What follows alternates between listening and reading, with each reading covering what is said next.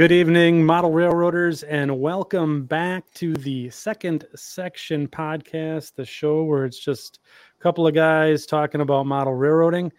And tonight we have a great show for you.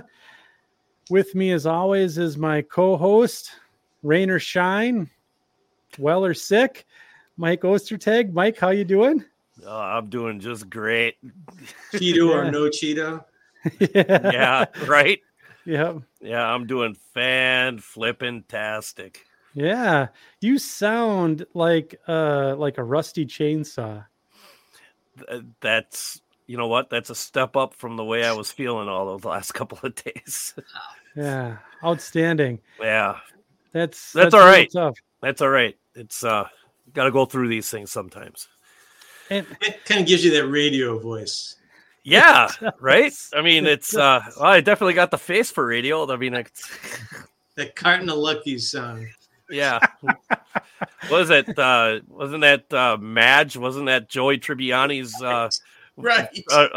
Wasn't that her name, Madge or Marge or whatever it is? Her agent, yeah. Boy, do I got a deal for you, Joey. Oh my gosh, that's a throwback. And back with us tonight on the show is Mike Rose. Mike, welcome. Welcome back to the Second Section. How are you doing? Back. I'm doing great for an old duffer. An old duffer. All right, that sounds good.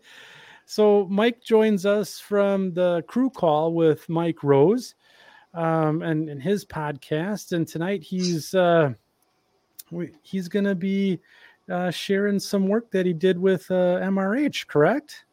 Right. This is it's actually it's one half of the two-part article is out in the current issue. Yeah. And the next one will be out in about 2 weeks ish, because I think they come out middle of the month typically. Okay, that's awesome. So we'll have to tune in for part 2. When a sneak peek here. Oh, we might even get a sneak peek tonight. That sounds great. And Mike, since we've talked last, we've had a few more people join the show on a regular basis. So if you'd be so kind as to give yourself an introduction on who you are, what you do these days, and what you're modeling. Well, I've been modeling I told somebody this the other day, and I just thought, oh man, more than half a century. Wow. Because I started in my early teens. And but the stuff that I like is really the last 10 years. That's the stuff that I'm finally happy with. And the majority of my layout was built within the last 10 years. The only thing going back to the original is bench work in the original train room. But the layout's gotten bigger and bigger. Yeah. And I built an addition in my house, and I think the layout was largely the driving force for that too. So it's about 1,800 square feet of oh my gosh, railroad, which is about right, I think. I've been writing articles for a long time. Probably have I guess over 200 articles in print. Been in a couple of books and things like that. And for a period of time, went around to all the train meets and did a lot of clinics. Sometimes on weathering and sometimes on just what was going on with the layout. Yeah. And, you do that for X amount of time and, you stop going to so many train shows, I think it was after my divorce that I went to all the train shows. I was going to, WPM in California and Naperville and Cocoa Beach and, Philly area. I mean, wherever they were at, I was hitting the road and going to it. So I met a lot of people at these shows, many of which are, lasting friendships, so you click with compatible people that you come across, so that was kind of a good way to do it, Mm-hmm. So and, I'm sorry, go ahead. You're modeling HO scale, right? HO scale, Conrail, 1984. 1984. The Lehigh line, which is there's different sections of it. Okay. The most of the Lehigh line that's still in use these days by Class 1s is not what I'm modeling. I'm modeling much of what I'm modeling is what Reading and Northern is using today. Okay. So I go from my northern staging yard on Conrail is Sayre, and that was a major yard for Lehigh Valley, and for a while it was on Conrail, but of course when Conrail took over all these predecessor roads, they had to look for different places to get some economy going. So yeah, right. They really focused on Allentown Yard. Allentown would be the south staging yard on my layout. Okay. So what's the primary traffic then that your model railroad, I guess, would be hauling through the Lehigh line here? Well, it's interesting because the original railroad has gotten rebuilt a whole bunch of times before I really got my existing concept. And the original train room, which is one half of the basement, focuses on the line from Sayre all the way down to Pittston. So in the old days, Pittston was actually my southern staging yard. Yeah. And I had done all the little towns in between and a big Procter & Gamble mill at Mahoupany. Several grain elevators, a lot of lumber and building materials dealers. That was the primary series of industries that were on this line. It almost seemed like every other town had a grain elevator and a lumber dealer. Yeah, right. There was also in Towanda a big Masonite factory.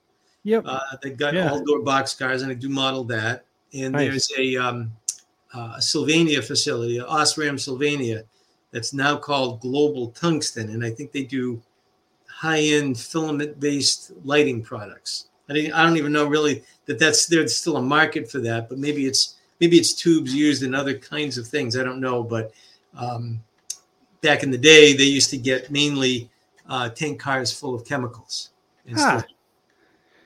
So you have quite the diversity of traffic on your layout. Well, it gets better because when I expanded into the other side of my basement, and particularly once I got the addition going and I expanded again into that, that incorporated now a whole bunch more things. So I have 2 short lines and another major railroad on the railroad that interchange with Conrail. There's a little short line in Towanda called the TMSL, which is the Towanda Monroe Shippers Lifeline. And it's a little SW1 and 1 or 2 grain hoppers that they pick up in Towanda and trundle all the way down to Monroe to a mill there. No longer in use, but the track is owned by Reading and Northern. There's potential for it someday, but there hasn't been a train on there in some years. But in my era, that was a regular operation. And then, of course, the Pocono Northeast, which operated in and out of the greater Scranton and Pittston and Wilkes-Barre areas. And they basically roamed all over the place on branch lines that Conrail spun off. And they ran in and out of Taylor Yard. They ran in and out of Pittston Yard. They had a little yard in Avoca that I model, which is, I think, a former EL facility. Oh, my gosh. And the D&H, of course, modeling Taylor, I modeled their crossing in connection with Conrail and DuPont. So that was like a major scenic element to build and get into place. So there's a lot of interaction with Conrail on my layout, which is good because in my era, Conrail only ran 2 road trains a day. They ran a northbound and a southbound, roughly 12 hours apart. Okay. So usually in our operations pattern, and if I'm going too far down the rabbit hole with operations, no. But is there such a thing? You'll find out. If we start like with the beginning of what I call the operating pattern, let's say we're running a northbound ALCG that runs from Allentown to Corning Gang Mills on the way to Buffalo, but basically a Buffalo train would pick up from Gang Mills. In my era, they didn't run all the way to Buffalo like they used to. That train will stop at Pittston and at Mahoupany. And usually dropping off large cuts of cars in each location. Yeah. And then it picks up large cuts of cars and continues on to its destination. Those cuts that have been dropped off are now dealt with by the guy who's working Pittston Yard, usually my buddy Dave, or the guy who's running Mahoopany, which is often me if it's just the two of us. Although in the last op session, Joe Posick was running Mahoopany and Mike Confalone was taking locals. You know what I mean? So there's a lot of locals that operated out of Pittston. These locals would go to Scranton. They would go to the Kaiser Valley Industrial Park. They would go to Crestwood Industrial Park. They would go to Jenkins on another local. So these locals went all over the place. And I always liked locals. You know what I mean? There's usually a good mix of traffic on the train. Sometimes the local works with the yard guy to make up his train. Sometimes the yard guy makes it up for him. Usually when they get to their destination, they've got all kinds of work. So it's not uncommon, really, to send somebody out on a local, and you don't hear from them for, hour and a half, 2 hours. That's awesome. There are times when, if it's just my buddy Dave and I running trains, he might be in one end of the basement and I'm on the other, and I don't talk to him for like an hour. Sometimes we're working cooperatively in a particular spot. Sometimes we're right on top of each other, and I'm like, can I get by here? That kind of thing. But usually it's not that big a problem in 1,800 square feet. No, that's awesome that you can just almost isolate yourself and get lost, right, and still have the feel of a big layout. It's designed that way. It's designed so that you feel like you're going somewhere. Right. Doing something when you get there, and then coming back. If you were just to run point to point at a normal track speed, it would probably take you about 24 minutes, give or take. So it's a pretty good mainline run. But that road train that I mentioned would probably take an hour and a half by the time it works in the various places it has to work and wait when it needs to wait and that kind of thing.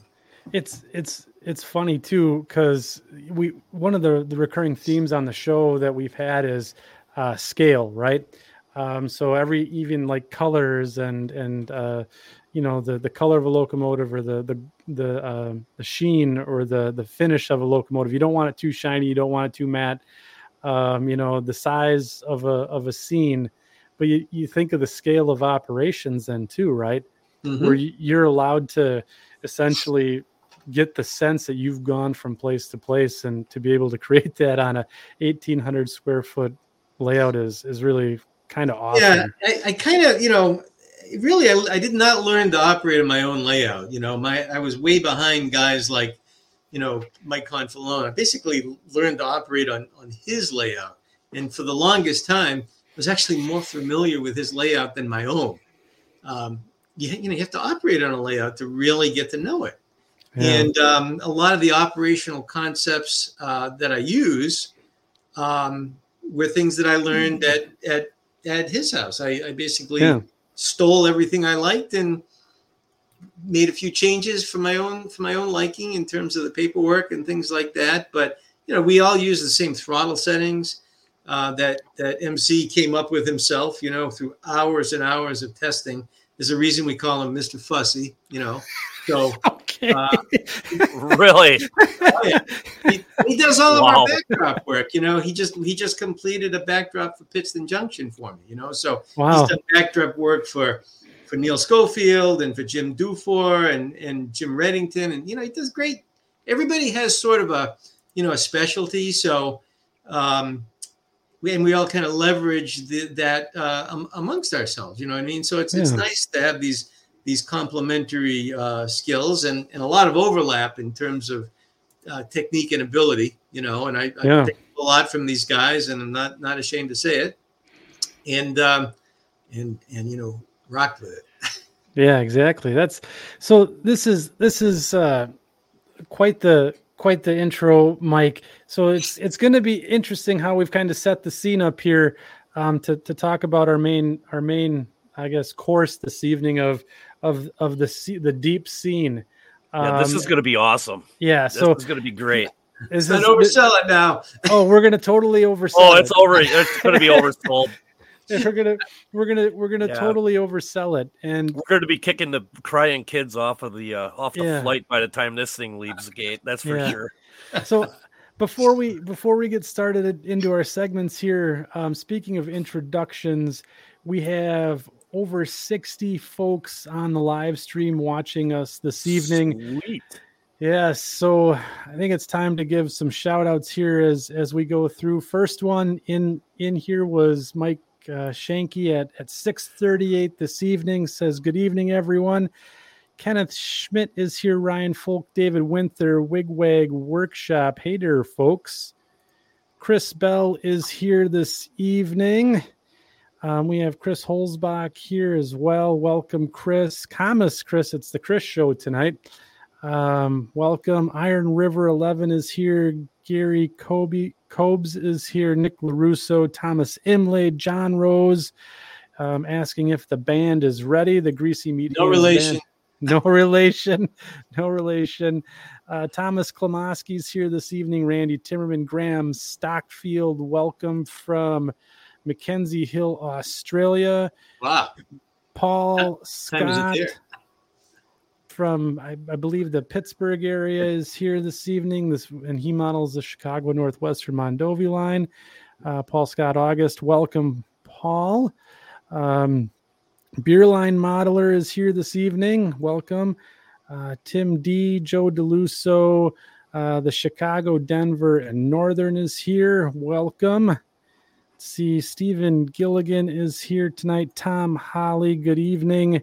N Scale Shenanigans is in the house this evening. Welcome.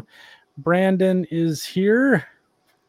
Welcome. Jerry Jackson is here as well. Box Ride and Boomer Dioramas has some sad news to report that they tore down the Milner grain elevator today. So our condolences, Boomer, but welcome to the show. Soko Olds is here, 455, and Ralph Renzetti, Roger Moses, and oh my gosh, Paul H is here this evening. Jeremiah Lighthouse has been a poster on the Facebook page is here.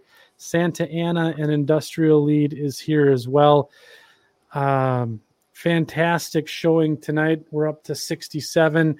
I'm going to give the usual like, share, and subscribe to the show. Every subscription, every like helps support our podcast. Well, we got another one here. Dave, looks like Dave Percy. Welcome, Dave. Tom O'Connell is here. Welcome, Tom. Big contributor to the Facebook page as well. I think Tom won Workbench of the Week on the last show. So anyways, good showing from the section crew this evening. And it looks like more and more people are starting to filter in. So the rules for the chat are as follows. Keep it civil, keep it model railroad related. That way I don't have to boot you. If you have questions for Mike or any of the stuff, Mike Rose or Mike Ostertag for that matter, any questions, be sure to fire them into the chat tonight. I'll get them up on screen and we can discuss them as we go. So tonight's format's going to be a little different. We're not going to do what's on your workbench this evening. We did that last time. So tonight we're going to be doing our hashtag not sponsored segment. We're going to talk about a few products and things that we're particularly excited about. And then we're going to talk about the article that Mike Rose had just recently released in Model Railroad Hobbyist, and it's going to be a hootenanny because it deals with developing a scene with quite a bit of depth to it. So I'm looking forward to that. So Mike Ostertag, how you feeling? I saw you went back, got a cough drop, everything. I have no cough drops. You have no cough drops? Oh, no, but Joy had some lemon drops in her purse, so just as good, right? I confiscated those. Just as good. So, anyways, late straggler here, Justin. Oh, I can't pronounce that name. Jankowskis. Justin Jankowskis. Hey, Justin. Welcome to the show. Can't wait to see more about this DuPont scene. So, excellent. Before we get rolling on the next segment here, I know that Mike Ostertag, do you have any things for what's on, or for the hashtag not sponsored this evening? I do, but I don't have it pulled up right now. But Okay. right before the show, James Wiggin from Athern, Yeah, was giving his Train Tuesday little dealie that he does sure quite thing. often, and he does a great job with that. And they announced, I believe, a new run of the ACF 4600 3-bay covered hoppers, center flow covered hoppers. Yeah. And Western Pacific, Akron, Canton, and Youngstown. ACY. Nice. Oh, There's two other railroads in there too. Those are the two that stood out to me right off the top. mm-hmm. But they're just beautiful cars, just gorgeous cars. And they also announced another run of the Trailer Train 89-foot twin 45 piggyback flats. Oh, really? In like a Kansas City Southern, and then TTX brown, TTX yellow. I can't remember. I can't just off the top of my head. I can't remember all of them. But then they also were doing 45-foot trailers to go along with them, sold separately, or as a car and a single trailer, set. The flat car is a Genesis car, but the trailers are not. The trailers are part of the Athern line. So so when you buy the car with the trailer on it, it'll be in a Genesis box, but the trailer is not Genesis type of thing. You know what I mean? Is that the ones with? Is that the 45-foot Freyhoff trailer? Yeah. They're doing Clipper. They're doing Transamerica. I have it set up here on screen. Do you have it set up here? Yeah, and it's going to be right to Mike's, maybe right to Mike Rose's liking here. Yeah, this is Mike. This is kind of right up your alley. This 80s era. Yes, like mid 80s and like even into the 90s. They're doing like I said, Transamerica, Clipper, and then we got Rio Grande here. It looks like. No, those are from the previous run. Oh, that's from the previous run. Yeah, that's not the newest run. It was BN and no, there it is, right there. Yeah. Yep. Should I be seeing the pictures too? Am I not? I only see a red screen and three little boxes of us. How's that?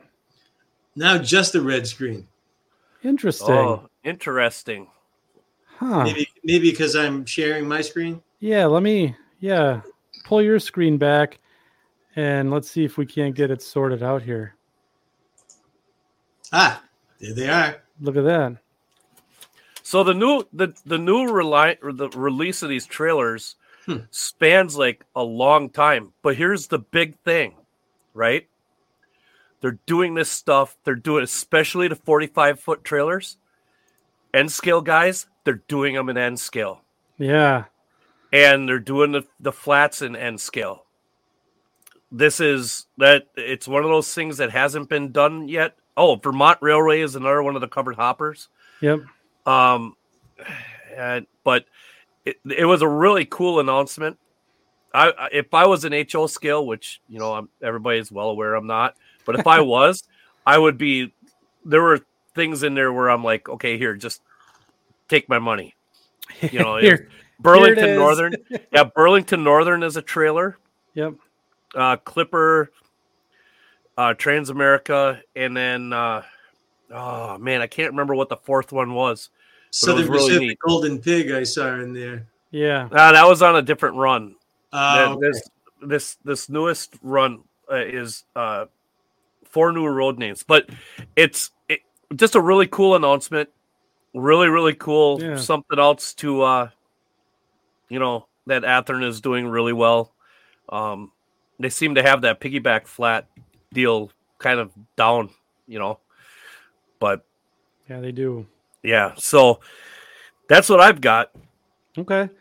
Mike Rose, did you have anything that's been, I guess, tickling your fancy as of late in terms of new products or even old products that you really just are just in love with? The only thing that just caught my eye was Bowser is bringing out the D&H RS3Ms, which really are the only locomotive that I still need. I Really? probably need to sell some stuff, but don't we all? When I was at Neil Schofield's this weekend, I asked him how many operating locos he had, for his session. And I think he said he had like 45 or 49 or something like that. Really?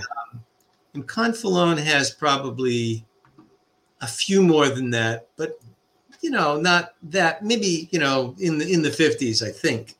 And I have 145, which is probably too much. What? What? Yeah, wait a minute. You have 145 operating functional locomotives on your layout, give or take. Oh my gosh! Plus or minus. Wow. But it's in my defense. D&H always had a lot of locos on every train, so you need 5 or 6 of them really for a D&H train, and we might run 4 or 5 different D&H trains. There's 25 locos right there. Yeah, right. P&E has 3 locos. TMSL has 1, give or take. Yeah, I know. I love that. Give or take. And once you get locked into a serious Conrail collection, the tendency is to just take it all the way, So I don't have 1 U23B. I have, 5. Right. So these are pretty good looking locomotives here. The D&H though, they've always had a really awesome paint scheme. Right. For my era, I'll have to paint out on the long hood and put the big numbers. Okay. So I got a question then for you. They did so. Is this bicentennial unit? Is that allowed on your line? I've never been crazy about those. That might sound like sacrilege, but I never liked the Conrail labor management stickers on the Dash 840Bs, and I didn't even really like the Conrail quality slogan being the new name of the railroad. I'm kind of a purist in that regard. Sure. Okay. Yeah, these are really, so I just, not to toot my own horn, but I'm going to. I just picked up a bunch of Bowser Chicago Northwestern C628s. I love Bowser's locomotives. It's a good product. They really are good, high level detail, and just, I don't know. I like the oddball stuff that they come out with too. I'll probably order mine unsounded and do the install myself. There you go. Because all my locos have power packs and scale sound speakers. Yeah. So I find that if I'm doing my own install from scratch, I can pretty much make space for all of that. Most factory locomotives that are sounded will have a factory motherboard and a plug-in decoder mounted on it, and a so-so speaker typically for most factory sounded units. So I have to upgrade that anyway, and I need to find a place for the power pack. So it's sometimes easier just for me to, wire it myself. Yeah, exactly. So that's what those 145 are. Oh man. So let me just maybe, does everyone have sound in them? Oh yeah. So it must sound like thunder in your basement. Well, it could. So one of the things that we've found is that, if let's say you're running by yourself on your layout, which a lot of people, I think, I don't know if they do that, but at the beginning of the pandemic, Confalone said, why aren't we running our railroads? And I thought, and it was actually a revelation for me because, I was always geared around op sessions. 4 or 5 people come over and, you're kind of orchestrating all of that, But running my layout by myself made me really understand each and every job and every aspect of it in a way that I never would have done otherwise. Sure. And I found it really interesting to do. It took me like weeks and weeks to run through an entire cycle. But a lot of the things that I learned in the process of that have become part of the regular operational scheme. So the way the scheme works is wherever we stop, that's where we start the next time. And the only thing that happens in between sessions is you restage a road train and sure. So it means that prep for the op session is pretty minimal. That's important for me because I don't have a lot of time for busy work. I know when Mike stages his layout, it probably takes him, 2 to 3 hours just to play with the manifests, the card system that he uses.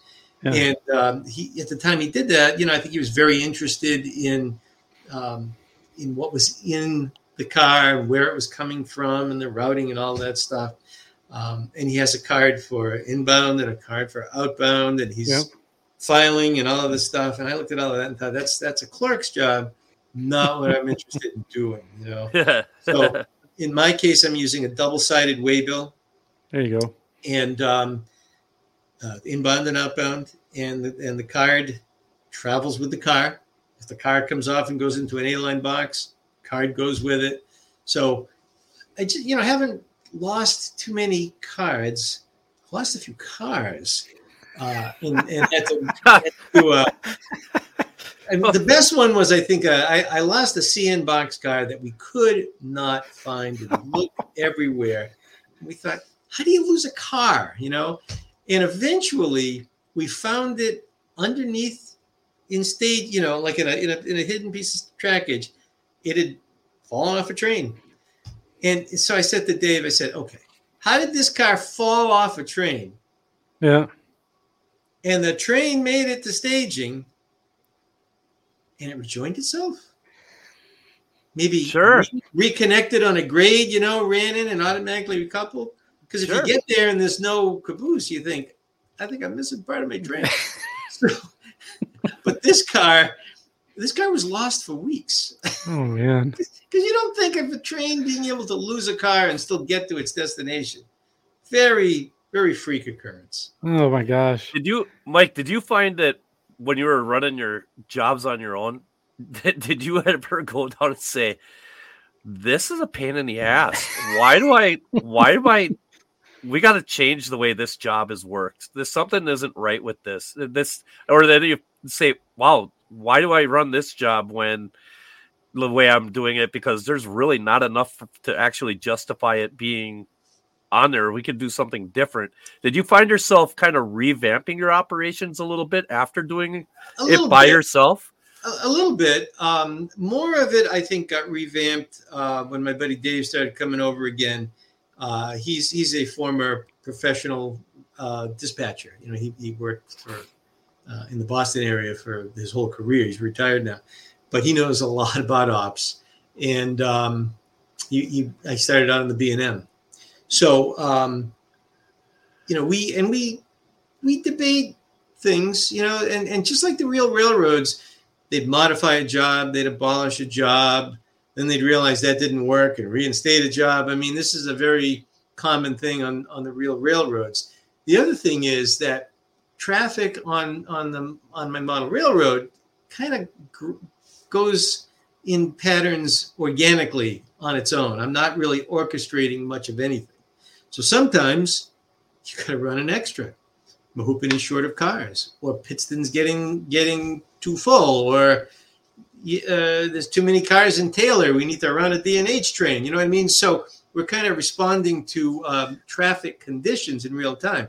Wow. Now, when I was operating the Kaiser Valley, I ran the Kaiser Valley for about roughly a year with no scenery. And I just wanted to see how it was going to go. And after operating it for a while, I realized that I needed to make the runaround longer and the tail track shorter in order to do that. And that's the big change that I made there, that really has paid a lot of dividends, because if the runaround's not long enough and you have a uselessly long tail track, it's going to impede switching operations. Right. So things like that. But most of the layout was pretty much intact before the addition. Remember, what I did was, in building the addition, I took sections of the existing railroad, moved them out into the addition, and then added connective tissue in between, which is a very kind of unorthodox way of having to do it. Connective tissue. I like that's a good term. There's a good term. So, and I knew what I wanted to do in these interstitial spaces. So that was kind of like based on the prototype in most of those cases. So a lot of the track arrangements are very prototypically based. That's awesome. That's cool. Man, I think that's. I'm still trying to wrap my head around 145 locomotives, man. Yeah. So you asked about the sound. So I digress there, but what I began to say was, let's say you're switching the yard. You're the only guy in the room. It's nice to have a nice Jeep, wind up that 567 and just enjoy it. You know what I mean? And you probably want it at a decent volume for that. So keep a few locos at that volume. But what we found was, in op sessions, if your locos are too loud, it'll just drive you out of the room. It's just nuts. So we have incrementally lowered our volumes, at the same time leaving the horns up, because we want horns that'll peel paint at 25 feet. So make your ears bleed. You stand at a grade crossing, that's what the horn does to you, right? So, so we like loud horns. We like softer bells, because the bell. I was going to ask. Annoying. Do you have This is a terrible tangent, and I apologize for this, but during operating sessions, is there the one guy that just leaves the bell on the whole time? We usually yell at that guy. Yeah. Okay. If I ever showed up knowing that, I'd be that guy, just because. We don't handle guys like you. The last time Mike Ostertag and I operated together at a layout, he looked at me like, I'm pushing the bell, and he just let it run the whole time. I got yelled at too. So. At the volume we have the bells at, they're pretty much not non-intrusive. In a couple of cases, I went a little too far with some of the end cap switches, and I need to boost them a little bit. But it's a good problem to have. Yeah, amazing. So the answer is, what you want is a situation where, let's say you've got a yard switcher, and a road freight arrives with 3 or 4 locos on it. You don't want that to just completely drown out the yard switcher, so you don't even hear it. Yeah, we're looking for a balance. Yeah, looking for a good balance. If they're selling ice cream. Yeah, a couple of good comments coming in here on Scale Shenanigans. We asked those guys if they're selling ice cream. Split Rock, I feel singled out now. F1 function forever. That's really a day job, I think. The next one's pretty good too. This one here. Yeah, the cow's dead. I tell my engineer trainees who leave it on, cow's dead. Let's see here. Oh, the bells. But that's good stuff there. Well, that's a cool announcement, Mike. Thanks for sharing that. I saw him at Train Fest. I didn't even think twice about it either, too, to stop by and chat with them, because they do make some cool stuff over at Bowser. This was a long-awaited loco, because it's not just a chopped-nosed IRS-3. The hood is 6 inches higher, and it had to be right. I've seen and actually worked on in the course of doing installs for other customers. I guess somebody offered a resin shell for that, and it didn't look bad. But the last one that I worked on, I basically had to treat it as a kit, because it just kind of fell apart while I worked on it. I had to sort of rebuild it as I was putting it back together. So I think a high quality modern shell and good running mechanism is what we need. Yeah, for sure. The last loco that I buy. You believe that, right? Sure. I'm going on record here. You can hold me to it. Well, hold on. Let me write this down. No, yeah, write it down right now. You do it. So this is time stamped. Also, you know that, Mike, right? 2 RS3Ms is all I'm going to get. 2 RS3Ms of what railroad? D&H. Okay, so yeah, I know I knew D&H, but I mean, which paint scheme? Lightning Stripe. The Lightning Stripe. Okay, remember, make sure that's detailed information. Andy, writing that down. I'm writing it down. Yep. And as soon as we see, I'll post pictures of it. I mean, it's a year away. And as soon as I see 3 of them in different numbers on his layout, I am throwing the BS flag so quick. I'm not ruling out another one appearing, but it won't be mine. Oh, okay. Be a guest loco. It happens. Guest equipment on. That's fantastic. That's awesome. That's my wife would just love it if I said it was the last locomotive I was going to buy. But I didn't even feel that way until I did an inventory recently, and I thought, really, 145? Like, how did that even happen, right? So they're in operation. How many years? Over how many years? How long have I had 145 ready to go? Well, just how long did it take for you to accumulate that? To accumulate this wasn't an overnight deal. Some of these locos go, way back. I don't have any more Atherton Blue Box or anything like that. But I've got, I've got some like original run Cato SD40s. There you go. I'm trying to think what else would be that old. Those were that's a good engine. Those are very, very reliable engine. Very reliable mechanism. Yep. And you can't beat a good old Atlas GP38 or a GP40. Those were good engines. The U23B, good engine. B23, great. Another great Atlas locomotive. I mean, these tend to be favorites. Lately, I've been running a lot of end cap switchers too. I've become a modern fan of them. A couple of pups will really pull on the locos going up the 2% grade there to Taylor. Those tend to be proto SW 1200 chassis, and then whatever shell I need on it. I mean, and good chassis. You could really get into it though. Conrail had a fairly extensive rebuild program too, right? Right. So you could, didn't they have like the GP8s and what was those? GP? Yeah. So I had planned to build, I don't know if it's 4 or 5 of them, and I've built 3, and I have 2 more like in various stages of assembly. Those don't count. I already bought those.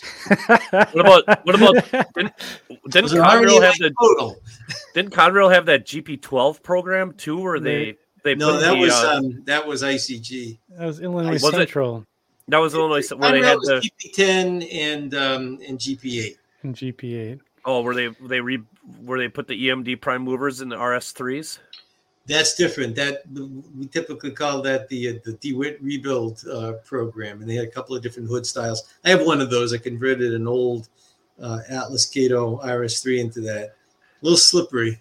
There's not much room under that hood once you put a whole sound install in it. You see what we're doing here, don't you, Mike? I know. Yeah, I see what we're doing, right? We're trying to bait you into finding something that you need. Kind of trying to poke the barrel a little bit to see if there's something that you need. Or I would say it kind of took care of that in maybe about 2 years ago. I went on just like a local building binge where I had stuff that had been in boxes forever, and part of it I think was also I was in the process of kind of organizing and consolidating stuff that was all over the house, all over the basement, and the model shop is a pretty good sized room, and It's got shelving in every nook and cranny possible. So as I started to rediscover this stuff, I'm talking about stuff that had been sitting in a drawer since the 90s, that kind of stuff. So I decided to just kind of get some of that going because I wanted a little more variety in the motive power. Yeah. I got my railroads mixed up. Mopac had the GP12. Yeah, that's right. Yep. Very good. Whatever. Good stuff, Mike. So I'll share my little, I guess, hashtag not sponsored things that I found were cool. I have 2 of them this week, and one of them is going to serve as an amazing segue into our main topic discussion this evening. So Interesting. Yeah. The first thing that I want to bring up is, so there's a company out there called Northwestern Models. I'm going to go ahead and share my screen here. And they are a company that are Big putting red out. box. Oh, you got the big red box again? Yep. Oh, hopefully the folks on screen can see it. Mike Ostertag, you can see it, can you? Yes, I can. Okay. Must be something I'm doing, making Mike's life a little tough over there. But the Northwestern Sounded interesting. Be very descriptive. I'll try to paint a word picture. Oh, Okay. So the Northwestern models, they focus on the Iron Range, Minnesota, the DMNN and DMIR series cars, and they've just released a series of Origenies that are, I believe, 3D printed, and they're in the U9, 10, and 11 series ore cars. Wow. And so this is the detail on a 3D printed ore car. They come as a kit. They have Tishy brake wheels that are with them, laser printed decals that come with the kits.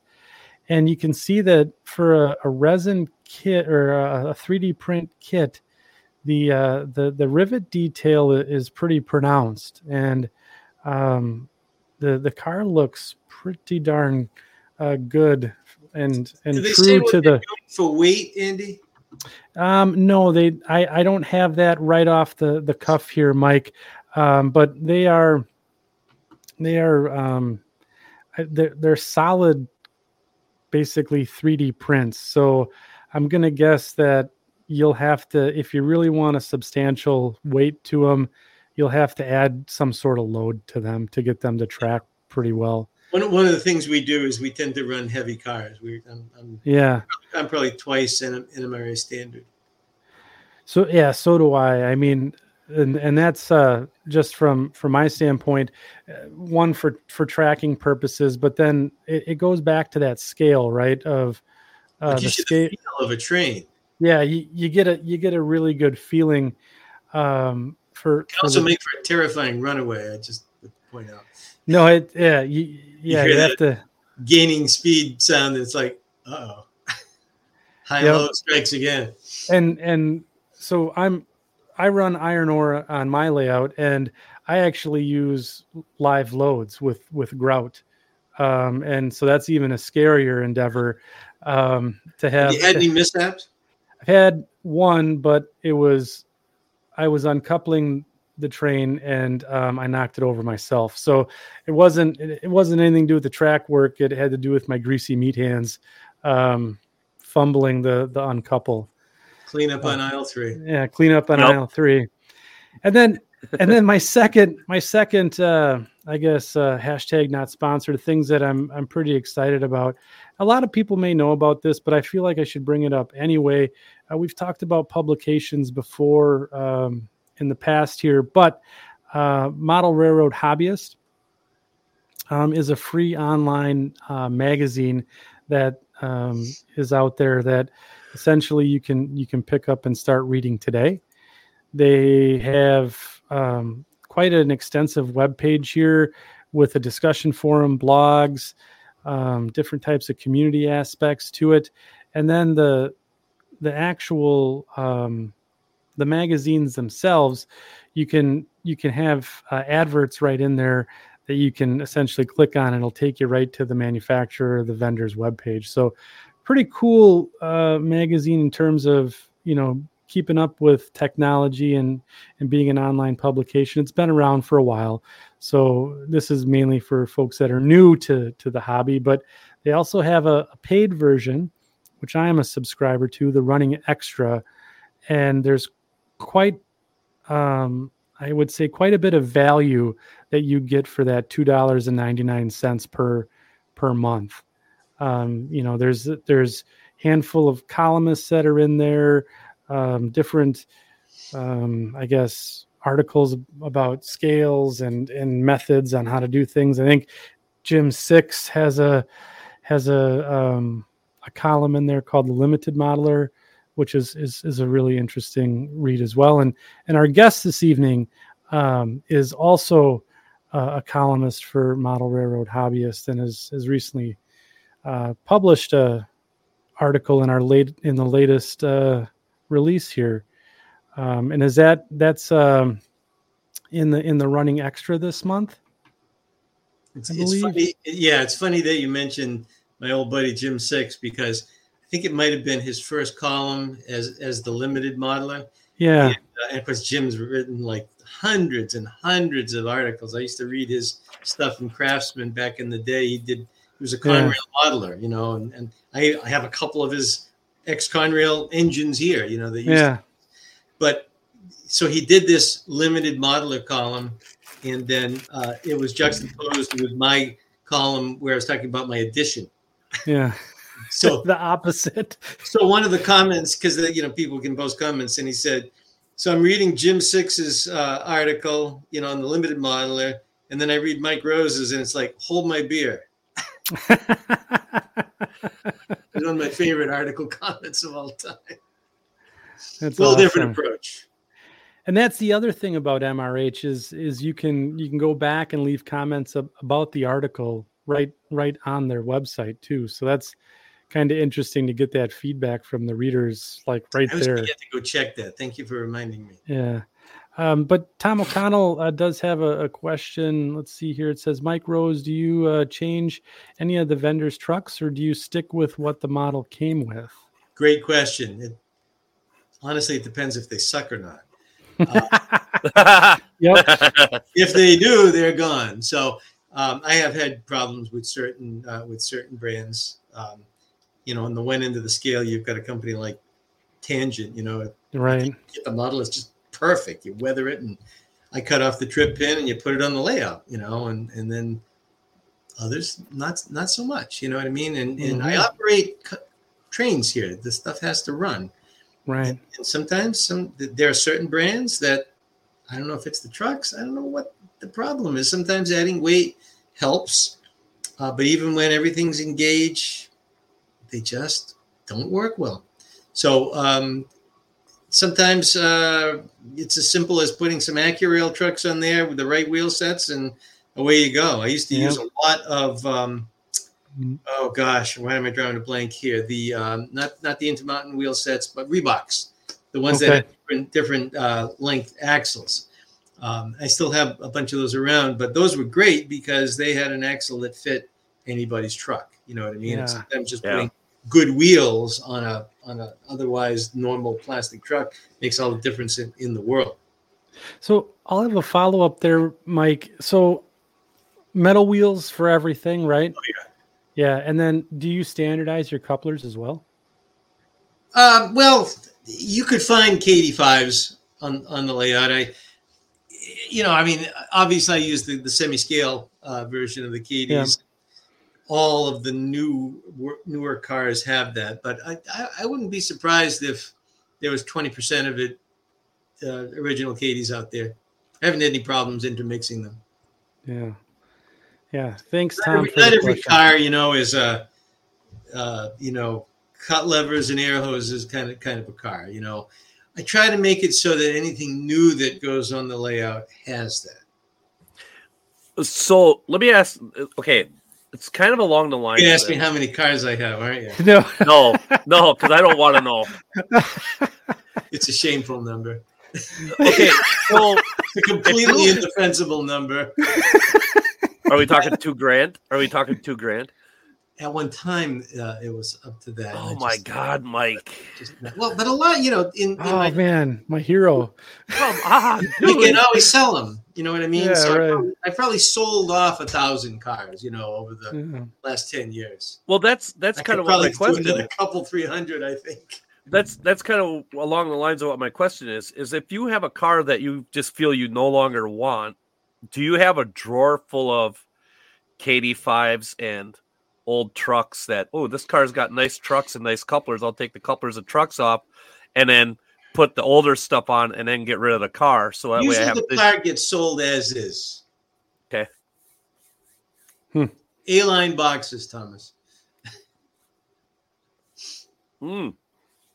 Yeah. But yeah, usually the car, almost every year, usually in the winter, like after the holidays, I'll call out, Chris Butts is a friend of mine, and he's like Mr. Freight Car, and he takes great delight in pointing out which cars, because I backdate it, he takes great delight in pointing out which cars are no longer appropriate for my ear. Or, gee, did you know that car doesn't have a lube panel? Chris is that kind of guy, but sometimes you go on a lube panel party. We all have a friend like that. Yeah, I was just going to say. Well, Chris is the man when it comes to freight car knowledge. I mean, he consults with manufacturers all the time, and he's one of those guys, like one of the top 3 guys in that. Yeah, that's awesome. That's really good. By the way. It's a mixed blessing. Split Rock, we all have that friend. Yep, that's true. Yeah, that's true. And then, so there is a question that, Mike, is it blue tubs? Do you keep all your stuff in blue tubs? A-line boxes. A-line boxes. Okay. I built these wooden roll-around carts that take like 16, I think, A-line boxes per cart, and they fit under the railroad, so it enables you to roll them in and out and do what you need to do. But, until you have your layout like fully fleshed out and start operating it, you don't really know what the car count is that you actually need to operate, right? Right. So on a big layout, believe it or not, you don't need to change out cars as much as you do on a small layout, because on a small layout, you see the same cars all the time. Mm-hmm. So that might bother you and it might not, but I like some natural variety. Sure. But what I'm finding is, I think on the layout right now is probably, I'm going to take a stab and say 320 cars, approximately. That's not horrible. That's respectable. No, it's right. So that includes cars at the consignees, cars on trains and staging, period. Now, that means that they're not all visible at the same time. And not every industry gets switched out in every op session. So you might not see a car for 6 weeks, 2 months. By that time, I don't know about you. I can't remember, seeing that car 2 months ago. It's a car. You know what I mean? It's one car. Yeah. So there might be 1 or 2 signature standout cars that if that's how it hits you, I might take that car off the layout for a little bit and then, put it back on a couple of months later, because I don't want to necessarily have that standout car popping up all the time. Just wouldn't feel realistic to me, But what I'm finding is that we've got a lot of boxcar traffic, we've got a lot of covered hopper traffic, and no 2 of them look alike, but I'm looking for the feel of the prototypical train as opposed to, like when I was modeling the 90s, there were a lot of, rolling wrecks that were very interesting to me. And you don't want a high percentage of those cars in your train. And some of those cars that I did are just not era appropriate for me. So I'm kind of cheating a little bit, but some, a lot of them had a lot of work that went into them, and they're article cars, and hate to part with them, Do you have all the original boxes still for all the cars? I tried doing that for a while and then thought, that's not happening. Just not happening. There was a question I asked as to whether or not people keep their boxes from their original. I made an attempt at that because I was selling stuff a lot too, so I tried to keep a few of each type of box, and then I realized it's not that important, because everything that I sell, I wrap in bubble wrap, and it's actually better than manufacturers' packaging for shipping stuff. Right. Never had a broken freight car being shipped that way. Yeah, that's cool. That's good. So it's kind of a non-issue. So because it was an easy thing to purge. Well, they suck up a lot of space too, don't they? A lot of space. More than the car itself, obviously. So it just gets ridiculous after a while. So the only thing that's in boxes are new stuff that I haven't built or sold. Gotcha. On my webpage, there's a whole section that has personal freight cars that I have available for sale. Oh, jeez. So, Mike, would you do us the honor? What is the webpage that you have out there? MRHobby, HOBBY.com. MRHobby.com. Yep. And I made sure that I took pictures of each car. These are like all one of a kind. They didn't fit my era, or they wore out their welcome, or whatever. But they're all, it's all good stuff. Yeah, and I'll bring that up on screen here just real quick so everyone can take a quick peek at that. Let's see here, MR Hobby. I think I should have that up there. I'll take your word for it. It's there. Jeez, I can't. I don't understand why he can't see this stuff. Red box. Yeah, he just gets the red box tonight. We've the second time guests on the show get the red box. Oh, see, we're playing that game, eh? I have seen the website, so I'm good. Yeah, he knows what it's all about. But it's got different types of services and products out here. And let me see here, modeling info, techniques, concrete booths. If you look over in the left, there should be 4 or 5 personal this and personal that. And personal freight cars. That's what the undecorateds, intermodal. So it looks like here, new in box cars. Look at this. Oh my. Wow. Some Athearn, some Atlas. So I'll be adding more to that probably, like I said, after the Fox holidays Valley when I get models. some time. Whew, there's some juicy deals out here, Mike.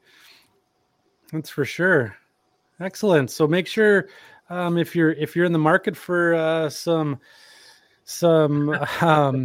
box cars or some covered hoppers, check out in HO scale. Check out MR Hobby on the personalized freight cars and see if something fits your fancy. No commission will go to the Second Section podcast. Just to be fair. just to be fair. Fantastic. So, Mike, I want to talk about the latest article that you had out in MRH, and it really was an interesting take on what to do with awkward space in your layout room. So, why don't you, I guess, set the scene for us here on. Should we pop up some pictures and? Yeah, let's do a little walkthrough of some pictures. And essentially, let's talk about how you tackled this really odd space, and then to make it look. So if anyone here in the chat or the let me see, can you see that now, Mike? Well, I could see it on my other monitor, so there you go. That'll work. Otherwise, I'm getting a red box. Okay. Let's see here.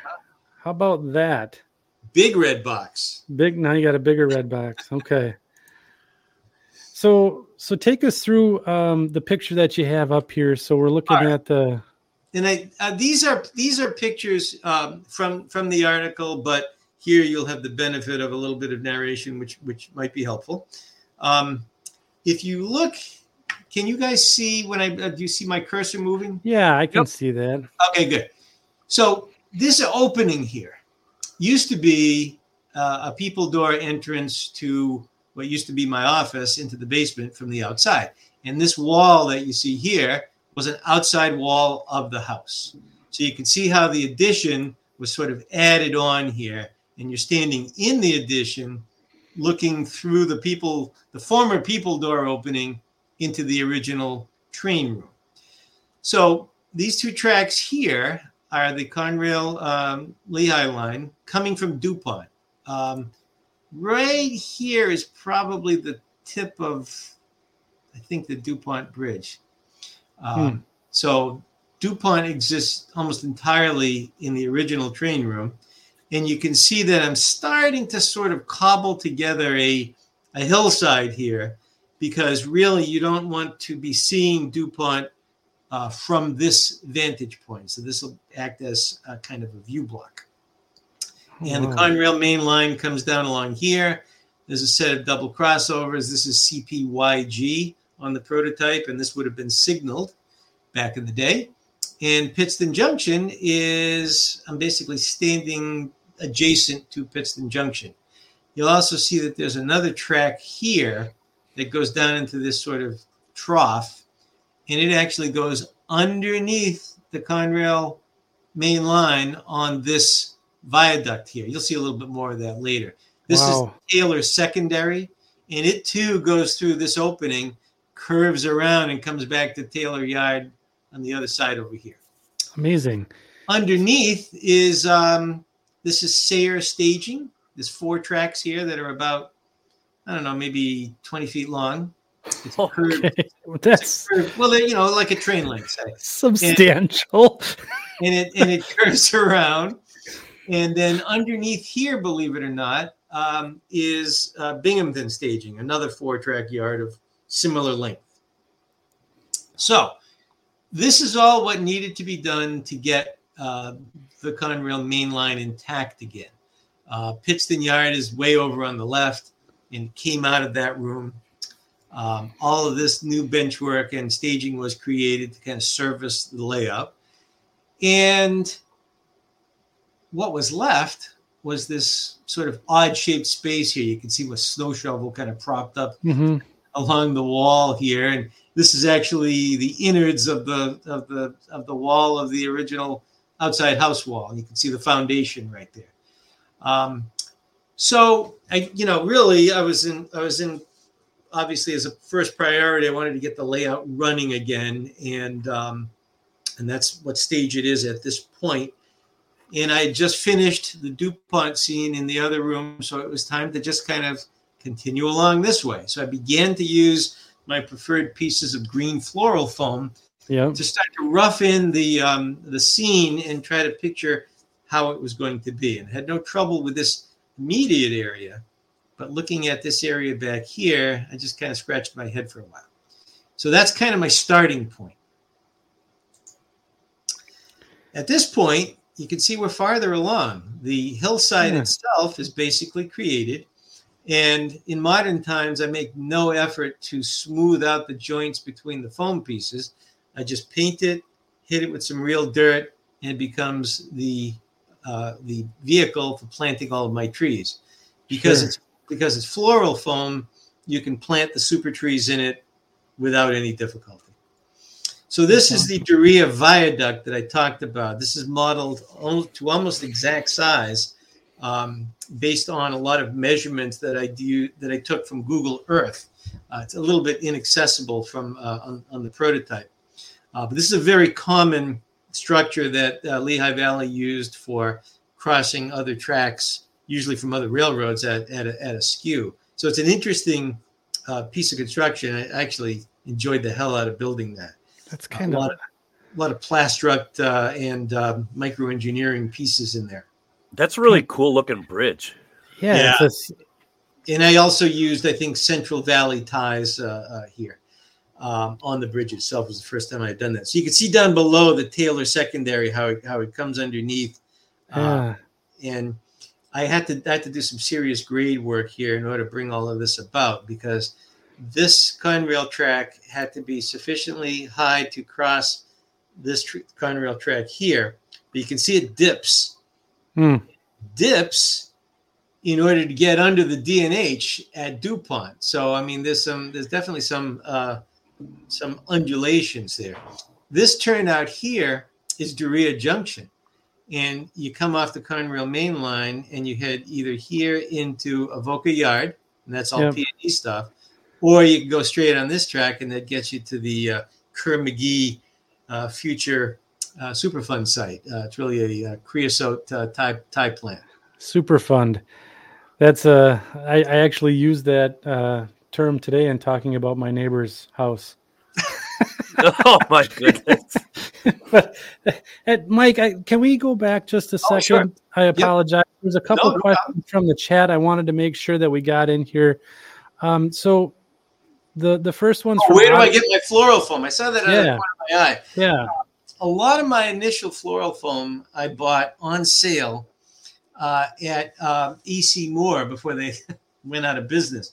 But they would always have coupons, and you could buy it at half price. So it was maybe $7 a piece. And I would sometimes get friends to come with me. I would get my wife to come with me, and they'd each be standing there in line, with their little coupon buying foam on sale. Not the most practical way of doing it, but I really didn't have any other way at that time. Eventually, I became such a bulk user of foam that I opened an account with a floral supplier in a nearby city. And it turns out I'm able to buy the foam there at a very good price, like less than from on sale at AC Moore or Michaels. And their customer service is stunningly good. It's like I enjoy going there. It's a wonderful place to do business with.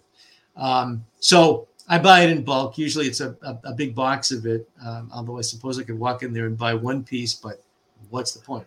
Does it come like in a 2 foot by 4 foot sheet, or is it just random sizes, or how does it come? It's 1 by 3. Oh, 1 by 3. Yep. So I think it's the way I buy it, I think it's probably less. So this is basically styrofoam, open cell foam that's green, which makes it much easier to color and cover. Standard building foam, which you're going to see later in this presentation, is closed cell and has its applications, but it's much harder to plant trees in. You have to basically make a hole in it to plant a tree. So I have some handy here, but yeah, this is what he's talking about. So you can see the porous structure, this open cell. Versus like the pink for the blue foam that's that closed cell, and you can see how it's easily shaped, right? So you can see how many trees that you're using on a hillside. Yeah. So if you had to make a hole, I mean, I'm above the 4,500 tree mark at this point in terms of building trees and installing. So if you had to make 4,500 holes with a tool to plant the trees, it would get tedious. I think so. By using this stuff, you just stick it in the foam, and then if it's not in the right place, you just pull it out and stick it in a slightly different place. It's just easy to work with. I mean, you're basically doing what it was designed for. And you can still use like a hot wire cutter to form it and everything else like that. I wouldn't. The hot wire cutters are better on open cell foam. I use standard woodworking tools for cutting this foam. One of my favorite, believe it or not, is a reciprocating saw, a coarse reciprocating saw blade, like a Sawzall blade, held with a pair of smaller vice grips. And I can cut whatever I want with that. And my new favorite tool for final shaping is a refill replacement blade for a Surform plane.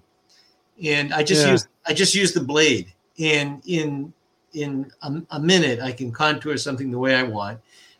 It makes a lot of particles, but it also cleans up very easy. So you always have the shop vac handy, and I cut as much of it and shape as much of it in the workshop. Curved pieces I'll cut on my bandsaw. If I'm cutting long strips of it, I'll run it through the table saw. I mean, I just use all standard woodworking tools on it. And sometimes I'll just use like a linoleum knife, one of those kind of hooked, curved. Right. Oh, yeah.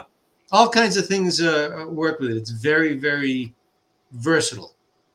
Yeah. You can also see I use different thicknesses. So up on the hillside here, I've got a 3-inch thick piece. These are all 2-inch. Here's a 1-inch piece because it just happened to work. So it's nice to have different thicknesses of it. In terms of taking rock molds, I saw that out of the corner of my eye. Yes. I don't use plaster rock molds, but I don't see any reason why it wouldn't work on this foam. I would apply it before adding paint and dirt. I tend to use Cripple Bush rock castings, which I think are really, really nice. And I can get much bigger ones, and I can bond it to the foam with my standard construction adhesive that I like to use. My preferred bonding agent for this foam is DAP Heavy Duty Max. It's very hard to find, but it's worth it. And I buy it by the case. So just to get to Otter Creek's question here. So these are plaster rock molds behind me here. I use the green foam, the Florist foam as well for my terrain. And they take the rock molds pretty well. If I'm not mistaken, Andy, that looks like a Confalone green fascia you've got there. It is. It is. Yep. It is a nice hunter green type fascia. So you'll see that eventually here. let's get back to Mike here and his progress here. So in our next photo, you can see the trees are starting to creep down the mountain here. You can see that I've drawn in Main Street, which is coming off of the plywood here. Basically, I'm taking this picture.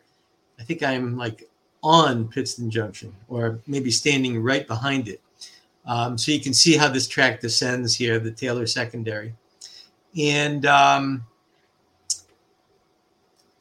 there's a couple of houses here. So it's clear that any of the houses that are going to be all along this road, from the point of this wall backwards here, it's going to have to be a photo backdrop. That's the one that Mike Confalone just finished producing for me. So I'll be sending that off to be printed, and then that will allow me to continue to complete the Pittston Junction area. I like to go from the wall out. So that's what's going on here, and that's the aisle view of the same scene. So I do a lot of either putting actual buildings in place or even using cardboard mock-ups, because I'm just trying to get it in my head so that I can build it. Once I can see it, then I know I can build it. I'm also, I guess, in the process of building some fascia along in here too. You can see there's these bar clamps that are holding it in place while the adhesive sets. So what are we looking at in terms of the dimensions here on the space that you're trying to fill? So it looks like the how deep from the front of the fascia to the back of the backdrop is where what you have to fill here. From right here by the bar clamp, to this corner has got to be 10 feet. Holy cow! Oh my gosh! Okay, so you can see that you're not working on it from the aisle, first of all, and that's something to keep in mind. So you see the pad down here. Yep. I did the dirty crawl under there about 1,000 times, going back and forth. Oh my gosh, that keeps you fit though. That's for sure. Just hurts. It's just pain now. Just pain. So there's a little more of a close-up. So there's the curved linoleum knife that I was talking about earlier. There you go. The level here is to give me some sense of my grade, because even this foam is not. So let's see if I can explain what's going on here. On the prototype, this track is more or less level in this area, and it's very close to street level, which is more or less level. And the Conrail Lehigh line is going up. On the model, I'm forcing some perspective on that, because this is relatively flat, as is this, and this is going down. So I don't know if that sounds like word salad, but basically I'm kind of doing the opposite of the way it is on the prototype. It's just what I had to do to make it work. Modeler's license, right? I think that's what we always say, right? Yeah, if somebody wants to come out here and start checking the grades, I'll just say, well, you're in the wrong place. And sometimes we break out the big level. But what you also see in the rear is a big piece of closed cell foam. This is 1/2-inch green foam that I can get at Lowe's. Yeah. And what I'm trying to do at this point is get it to fit that spot. So it wasn't the easiest thing to figure out what the exact dimensions of it needed to be, because it also needed to raise up. If it was simply flat, it would have been one dimension. You measure this 3 sides and you cut it. But I was trying to see, obviously this is way higher than it's going to be, but I was trying to get a feel for how it was going to look as a hillside backdrop to the spot. Now, if you look down below here, see the printed picture? Yes. That is from Google Earth. Okay. And you see this little red roof here? Can you see that? Yeah. Yeah. That's Duryea Auto Parts, and this is their junkyard. Holy cow. So I decided to fill this space just the way it was on the prototype, with an automotive junkyard. You can see that the road now is drawn in here in curves. See it taking the bend? Yep. And that road has to go down and somehow disappear. So all of these are scenic problems to solve. So now I'm looking at it at this angle, and I'm thinking, that's about right in terms of the hillside elevation that I'm looking for. You can see it's just kind of like a gentle curve going up. And again, I'm trying to do it to maintain the feel of what I have seen both in person, just standing there, and also in the prototype pictures that you can get off of Google Maps and Google Earth.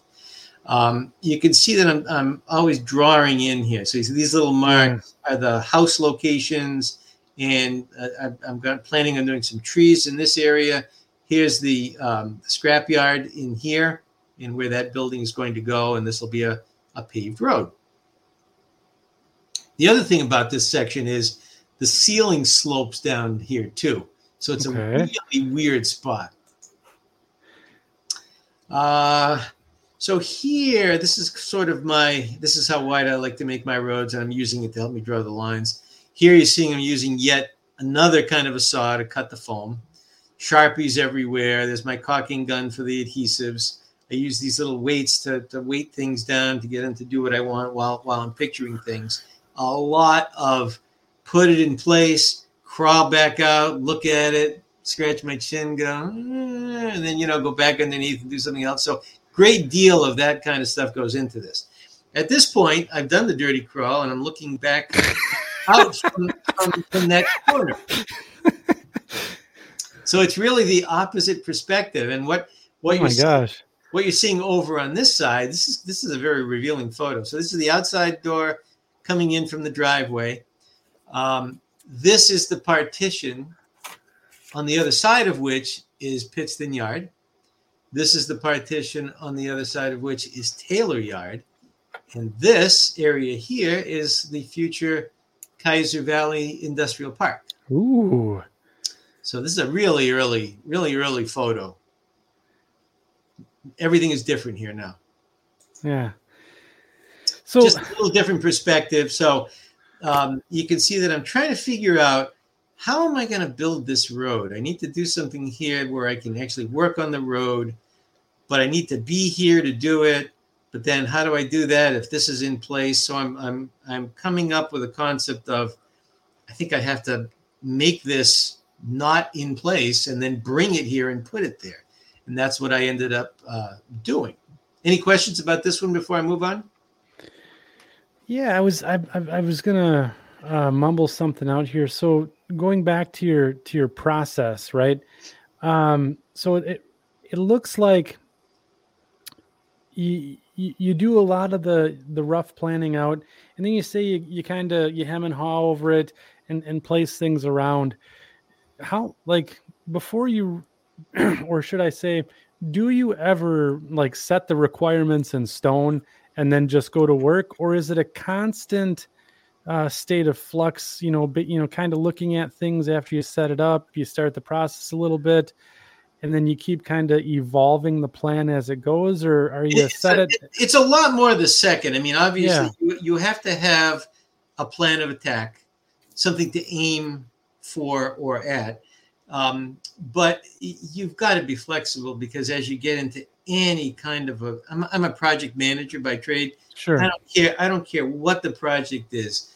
If you try to plan it out like the D-Day invasion and think you're not going to have any deviation on that project, you're just mistaken. Exactly. Things, no matter how much planning, things are going to come up, even opportunities that you hadn't previously thought of that you want to take advantage of. So this is a real iterative approach for this particular scene because it's such a weird place. Mm-hmm. And usually, we're used to working in arm's depth scenes for the most part on modern railroads. It's rare that you have the opportunity to do a full depth scene like this. So I was inventing a lot of things as I go along on this one. It's amazing. The thing that everybody's, and I'm not sure if you mentioned this before, but it's blatantly obvious if anybody hasn't picked up on it yet. But this is just a scenery element. That's all that this is, right, Mike? It's just a scenery element, just to fill that space. And so we're not even talking track work or anything else like that. We're talking basic, scenic perspective stuff, right? Correct. You can see in this shot how that ceiling kind of slopes down here. Yeah. Because the addition was a very unusual construction to the Dirty Crawl. Producer just loves that. It's going to be a T-shirt, I think. Yeah, the Dirty Crawl is going to be Dirty a T-shirt. Crawl. It certainly should be. So from this perspective, you can see that the Sayre staging yard is a curved yard and comes all the way down. So that's how you get your roughly 20 feet of track space there. Mm-hmm. And you can kind of see the relationships now between all of this stuff, right? This track here is heading down and loops around and goes into D&H staging behind here. And this is the track that comes into the Kaiser Valley. And this is where the coal truck dump is, and the plastics facility that I just built is in this area. You may have recognized some of these things from seeing them in recent postings on the podcast group. Yes.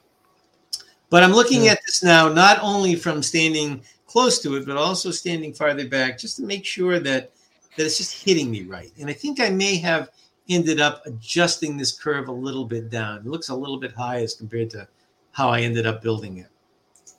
Wow. So at this point now, I've realized that I can cut this closed cell foam, and the road is going to be built on a removable piece that has not been installed here yet. When I say removable, I mean it'll stay. This is removable, but right now it's something that I'm building with some rabbets so it can fit into these spots and not just fall through. And there's the rabbet that I cut, which will accommodate. Oh, that's neat. Yeah, that'll accommodate the closed cell removable piece of foam. So you can see how the road is kind of drawn in here. It's just temporarily clamped in place. Wow. So there's the piece now, filling all of that in. So you notice that there's an opening back here. That's deliberate. There is a heat radiator underneath, and I wanted to be able to let heat, coming up and out of that space, but also just kind of have access back there, because I figured that I would basically screen all of that out with a tree line, but you'll see. So I decided on these three houses, and these were all built by Rich Cobb to specific prototypes from the area. And here, I'm starting to add some foam along the back edge of that removable piece, because this is where I'll be inserting some trees. So I'm using my Dynagrip Max and some weights just to hold it in. In 10 minutes, that'll be good to go. Yeah. Question from the group here says, Mike, have you ever built scenery at the workbench on this foam and then dropped it into place? That is precisely what we're about to show you here. Oh, man, foreshadowing. Here we go. This is going to be awesome. He's not fooling me. He read the article. Yeah. So what I did over on the right here was I just built a little plywood shelf out of some leftover layout scraps, and that's what's going to hold up the back, or I guess one side of the closed cell foam. And then I used some camo olive green to do some dithering along the wall, which is what I prefer to do behind rows of trees, so you're not just seeing, bright blue. Yeah. And that works great, actually. Here I'm doing some actual planning on the foam piece. I'm trying to figure out where the dirt roads need to be, what relationships of the cars and the shrubs to one another. And again, this kind of planning just helps me to picture it in my own mind and then build it. So try it in place. You can see that there's the piece that we just glued. I tried a tree in place. Yup, the dither's at the right height. Basically just seat of the pants, but I been doing it enough that I kind of guessed right. And trying to see, I've drawn in the dimensions of the building, some junk cars, and just trying to again get a sense of how the scene is going to evolve. Sure. There's the opposite angle view of that. No, with those cars, Mike, you didn't use any forced perspective or anything like that, where you used like smaller cars towards the back and making them bigger and coming towards the front. I didn't think there was a sufficient disparity front to back to justify going to N scale. So there really wasn't much to choose from in terms of a somewhat smaller than HO scale for that. So, right. Short answer, no. Here's a picture of the actual building. This is Duryea Auto Parts. In fact, you can kind of see the sign a little bit right here. This is from Google Maps. And what I'm trying to do, this looks like a podcast. Oh, I'm just posting up Heath's comment there. Looks Okay. like a podcast. I'm going to need to go back and watch. Oh, yeah, you're definitely going to want to see the pictures. That's kind of the point. So what I'm doing here is I'm trying to begin kit bashing what is going to be the structure itself, basically using stuff from the scrap box. Really? What was Windows. that? Okay. So what I did was, if you look, I'm going to go back a couple. So I looked at the windows, and you see how they're sort of greened out with reddish panes. So that's basically what I'm trying to replicate here. Oh. And I just kind of dry brushed some zinc chromate primer to get that reddish mullion effect. So here the building is starting to take shape.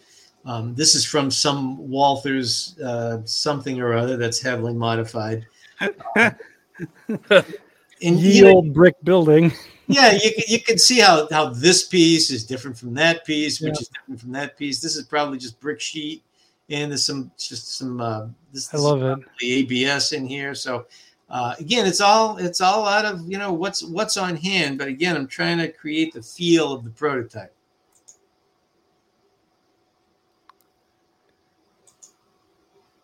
So with a coat of paint, you got to try it in place, and it's starting to look right. Looks a little better with the windows and the metal roofing in place. Wow, that's really close to the prototype, if not spot on. It's pretty close. I mean, I have 3 windows in my doors instead of 2. I'm not going to worry about that. No, this is really good.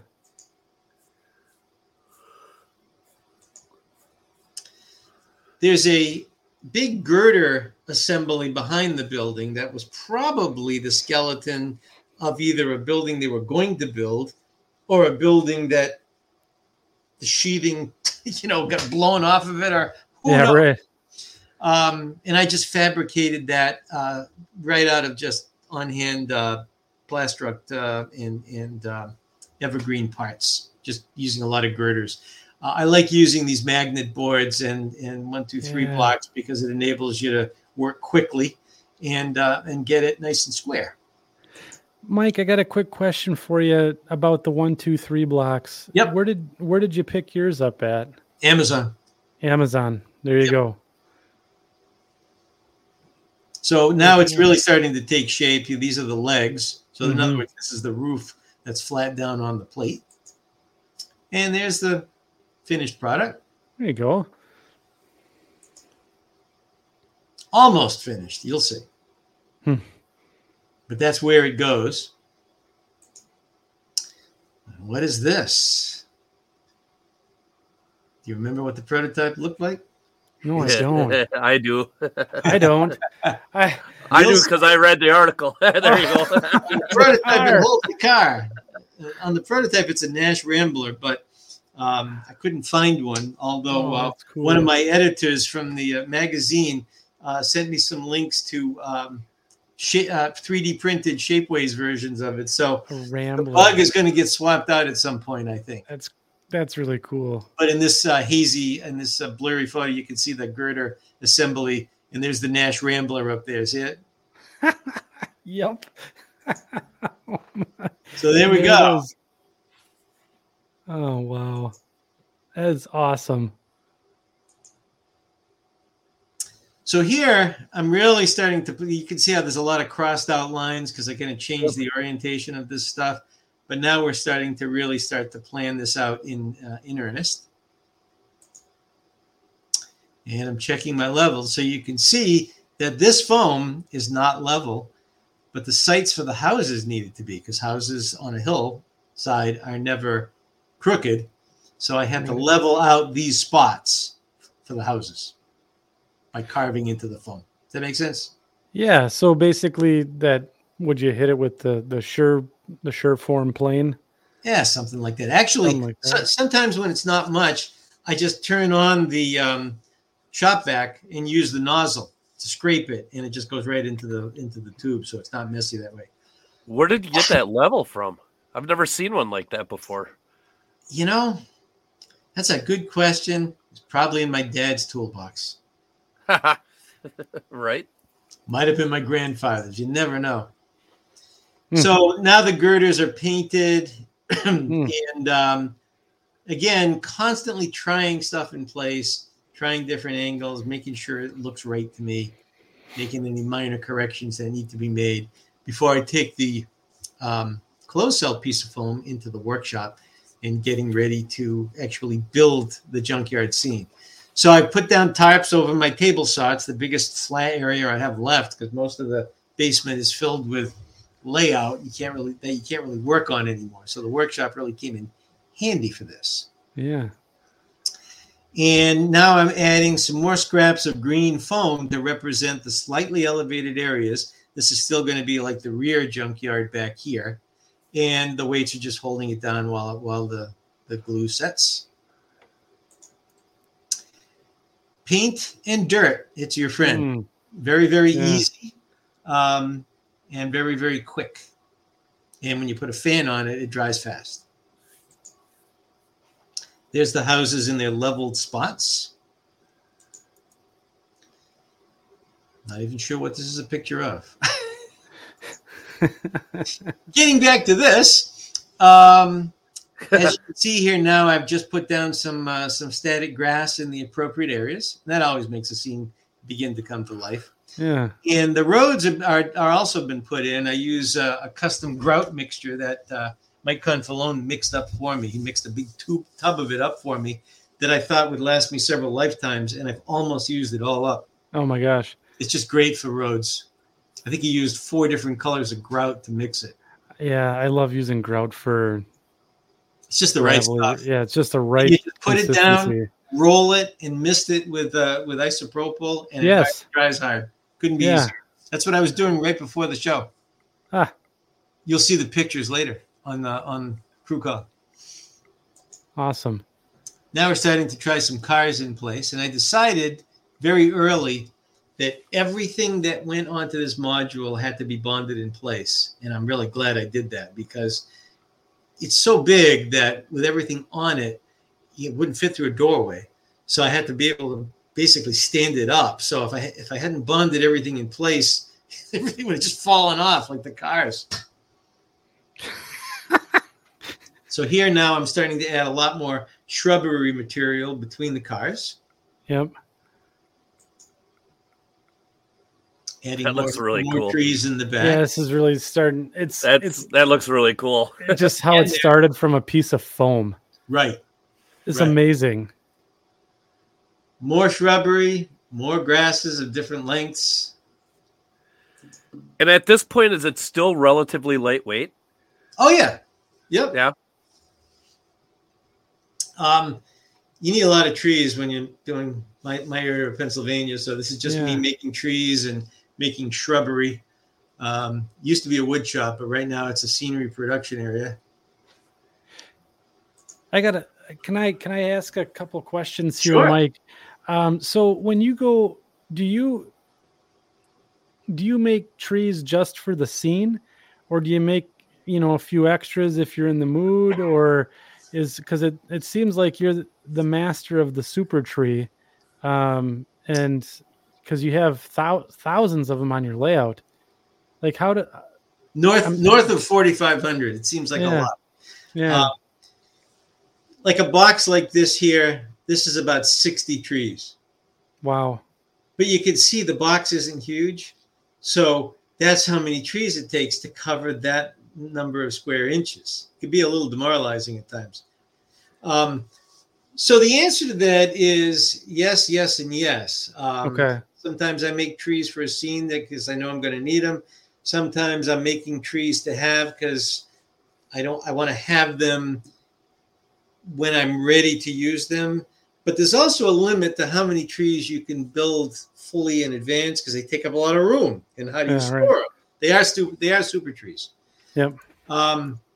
So what I try to have going into the winter is a lot of painted armatures, picked and painted, because I like to paint them outside. And then that way I can make them inside all winter. So I've got about 140 something painted armatures in stock right now. It's not really enough. I need to do one more picking and painting session before the weather really closes in. Any other tree questions while I'm here? Yeah. So those are they all super trees, or do you have a super secret method with cheap materials? So I wish. No, they're all super trees. Okay. Yeah, it's amazing how quickly, or I guess how efficiently you put together a box of super trees, because that's the one thing. I'm doing a northern, Wisconsin, upper Michigan. It's going to be trees. It's going to be trees everywhere, and I'm trying to figure out how do I mass produce trees at the level of realism like you have them here. We can talk about that a little bit, and in fact, there's one picture I'd like to show you if I can find it at the end of this. That's not in the article, so I'll just have to poke around a little bit. But sure, it's a picture that shows like the depth of the forest and in a big section of the layout, and I think it'll convey the scope and scale of it. So here's the junkyard, pretty well fleshed out here. Yeah, that looks really good. I like that. The big trees in back are going to go up against the dithering on the wall, and I think at this point the cars have been dull coated, so they don't so they don't look too shiny. These were just cheap little resin cast cars that I just took a Sharpie and blackened out the windshields on them. Yeah. I don't remember the brand, but they were, I needed so many that I just bought a couple dozen of them. Yeah.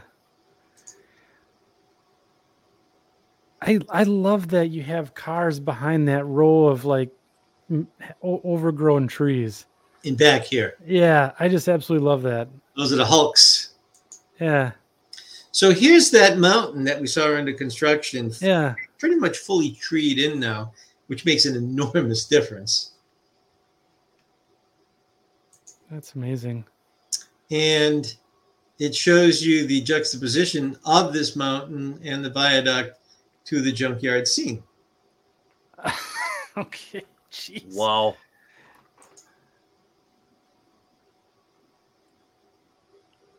Wow. And again, you can see there's the prototype building, the reddish colored roof. Yep.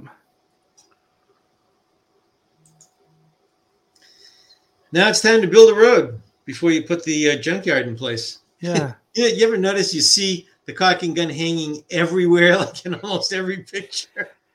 Can I ask a question about that? Did you lose it a lot? You hang it in a spot and then you have to spend minutes, hours looking for it, like I do with my cordless drill or something like that. I believe in defense and depth. So I usually have 3 going at any given time. There you go. Okay. So there's one in here because once you did the dirty crawl to get under there, you don't want to have to do the dirty crawl back to go get the gun. So that one kind of stayed there, and there's another one in the aisle, and another one probably lost someplace. Oh my gosh. So I'm using just strip wood here, tacked in place with some side pox as the forms for the road. Yep.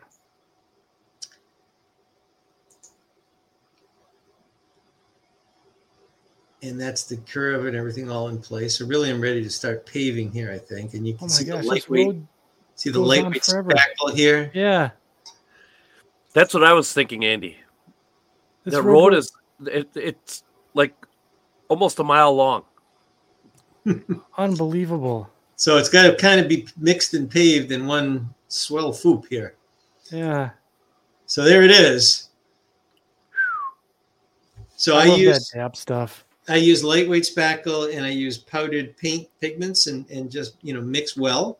Okay. And it goes in very easy, and if you have the right width putty knife, it's pretty easy to get it the way you want. I usually do one full coat, let it dry overnight, and then I will go back and smooth out any bumps, and then take a little more and just fill in any potholes that don't look realistic. But it's pretty spackle. And you pre-color that DAP spackling. Oh yeah. That's what the powdered pigments are for. So it's the same color all the way through. That's really good. You don't have to worry about chipping it. Chipping, right? Yeah, exactly. I used to do roads out of plaster. That was a nightmare. Ugh. So now the road has been boundaried with some of that same grout type material along the edges. All of this is now all dirted in place all the way down into here. Oh my gosh! And the driveways for the houses are in place. Come on. Makes sense to do it while you're doing the road. Yeah, right. Exactly. And there's the houses in place. Unbelievable. I think we're ready for junkyard. Note that at the end here, I've got a little picture because the road has to look like it's going someplace. Yeah. I tried printing a picture from Google Maps and stuck it there, and I thought, it's kind of the right idea, but it doesn't look right. So I continue to scratch my head a little bit on that. Oh, freshly cut lawns. Very, very nice manicured there. Yeah. Must be a high dollar HOA. Yeah, right. So you can see now this has a lot of weathering in place because it's supposed to look a little grimy and gritty. Yep. And that's a very out of focus photo of what the road needs to do. See, it's even got a car on it. Yeah, right. But it's not exactly right, but you can see how you need something there. You can't just die out in a wall, right? Yeah, right. So now I did some striping of the roads, which was just a pain in the neck. Ugh. Nothing fun about that. I used automotive pinstriping. So you notice the road right now looks shiny. I found that it worked best when I put the shiny acrylic down and let it dry, put the pinstriping down, and then shiny acrylic over it, and then a couple coats of dull coat from a rattle can. Yeah. There you go. Now, if you look in the distance, looks like the road just keeps going because I decided to try a mirror there, and it worked. Hey, that's a good idea.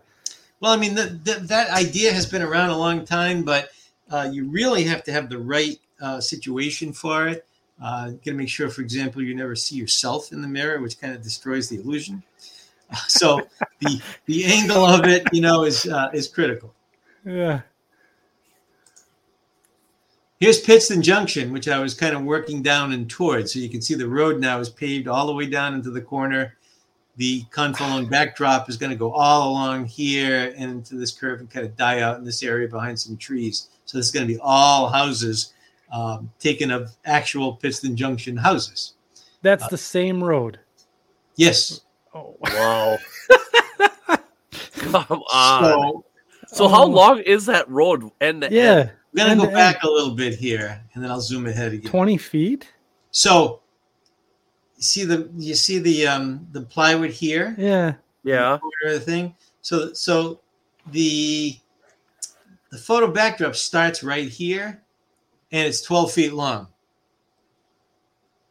Wow. to the right. So it's Oh, probably, it's probably a good 8 feet or maybe more, from this point going to the left. So it's a long road. That is a Wow. long road. Wow. So where was I? It's one thing to put a stretch of main line down 20 feet. It's another thing to do a road. a road. Yeah, there's a reason this part doesn't have the stripes yet. But you see how the road is sort of in place here. This is where the Pittston Junction Yard Office will be. Cool. There'll be a little gate here. This is how they entered from Main Street. This is the Taylor Secondary, which is a track that Conrail put in to connect from Pittston Yard going down the Taylor Secondary. This used to be the EL Main, but this is a functional and working Y, which I always wanted and never had. So this photo, I guess I took this from a step stool or something. Oh my God. But you can see how the road with the stripes the stripes end about here. There's the road going off that we just looked through down at the Pittston Junction over here. Here's all the houses that I took out. Here's the module planked down in place. So basically, I had to turn it up on its edge, get it through the doorways, and then pick it up over my head to get it over all of the, the scenic dividers. And I planked it down on here. And then I did the dirty crawl. There we go. And planked it in place. And only then, when you do the dirty crawl back out and look at it, do you decide, did it work? Yeah, right.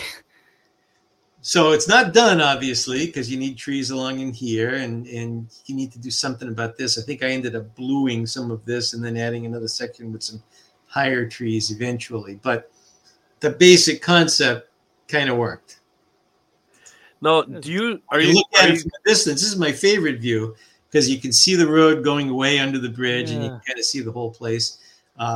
Obviously, I need a trim piece in here, and I haven't filled in any of the grooves or anything. But there's the basic scene. Amazing.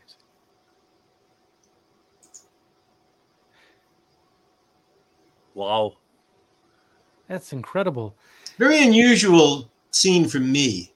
I've never built anything like this with any, and it's rare that you get this kind of depth on a model railroad. So it was definitely worth doing. That is amazing. The alternative would have been to just like round off the corner behind it and do your standard backdrop. And I thought, no, I want to make use of this space. Well, the thing is, though, too, Mike, is a lot of times model railroaders will say, well, I got this big space. I got to put track in there somehow. Yeah, right. Right.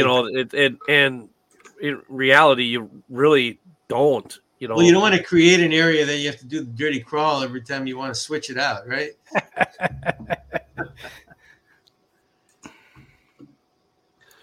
Yeah, now there's a question for you. What about making could you make this a different scene if you wanted to? Since that's removable, really. Well, I'm a prototype modeler. I don't think the prototype's going to change. So this is the scene.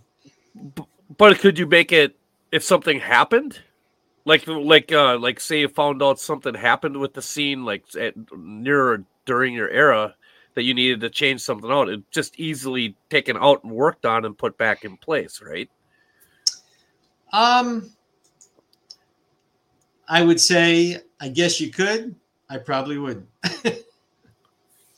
Like the last thing I want to do is get this thing out of here. It's all kind of glued in place too. Yeah. So now I've added trees in here, shoved a couple more junk cars in there. Starting to look more like the prototype. No sign yet. And as you can see, I've taken care of the backdrop problem here. I put sky back in here and added some more tall trees. I like that perspective, right? That picture right there is Yeah, awesome. Here's the good. sign. There you go. That's cool. This guy's got his Pacer parked in his driveway. Did he get that from next door? I doubt it. So we got a couple of I questions. still need to plant. I have since this picture, put enough stuff under here so this doesn't look like it's floating in the air. Yeah, I love the floating buildings. So I got a handful of questions, a couple from the chat, a couple of my own, Mike. All right. So Ralph Franzetti said, with such a deep space, why didn't you choose to do forced perspective? I know we talked a little bit about that earlier, but was there some sort of reasoning that really, pushed you one way or the other? Just wasn't my primary goal. Like if my goal had been to make it look even deeper, then I might have approached it from that perspective. But what I was modeling really was the junkyard in its immediate behind. Yeah. And when you look at it in the aerial photos, what I was seeing and what I was going to model didn't look so distant that it required using forced perspective to bring it about. Okay. So it was certainly green is a Rust-Oleum. It's from their camo line. I used the camo brown to paint my track, and I use the camo black because it's a really flat, good spray black. I'll paint trees with either the brown or the black and use them interchangeably. The camo green is the same from the same series, just a spray can. Yeah, rattle can. So then, while you guys are asking questions, I'm going to see if I can find on another monitor that picture that I wanted to share. Sure. Let me just get this over here. So you don't see that now, right? No, we don't. All right. So ask away, and I'm just going to look for a picture. Yeah. So the other pieces here. So obviously we have some filler cars in the background there, but I mean, there's been a lot of talk about the Pacer that's out there. Where did you get some of those automobile models? I think many of the cars are fresh cherries. You remember that line of cars? No, I don't. I'm not really sure what era they were from. It might have been 80s or 90s. Okay. But they're pretty good HO metal diecast vehicles. You can probably find them on eBay. Mm-hmm.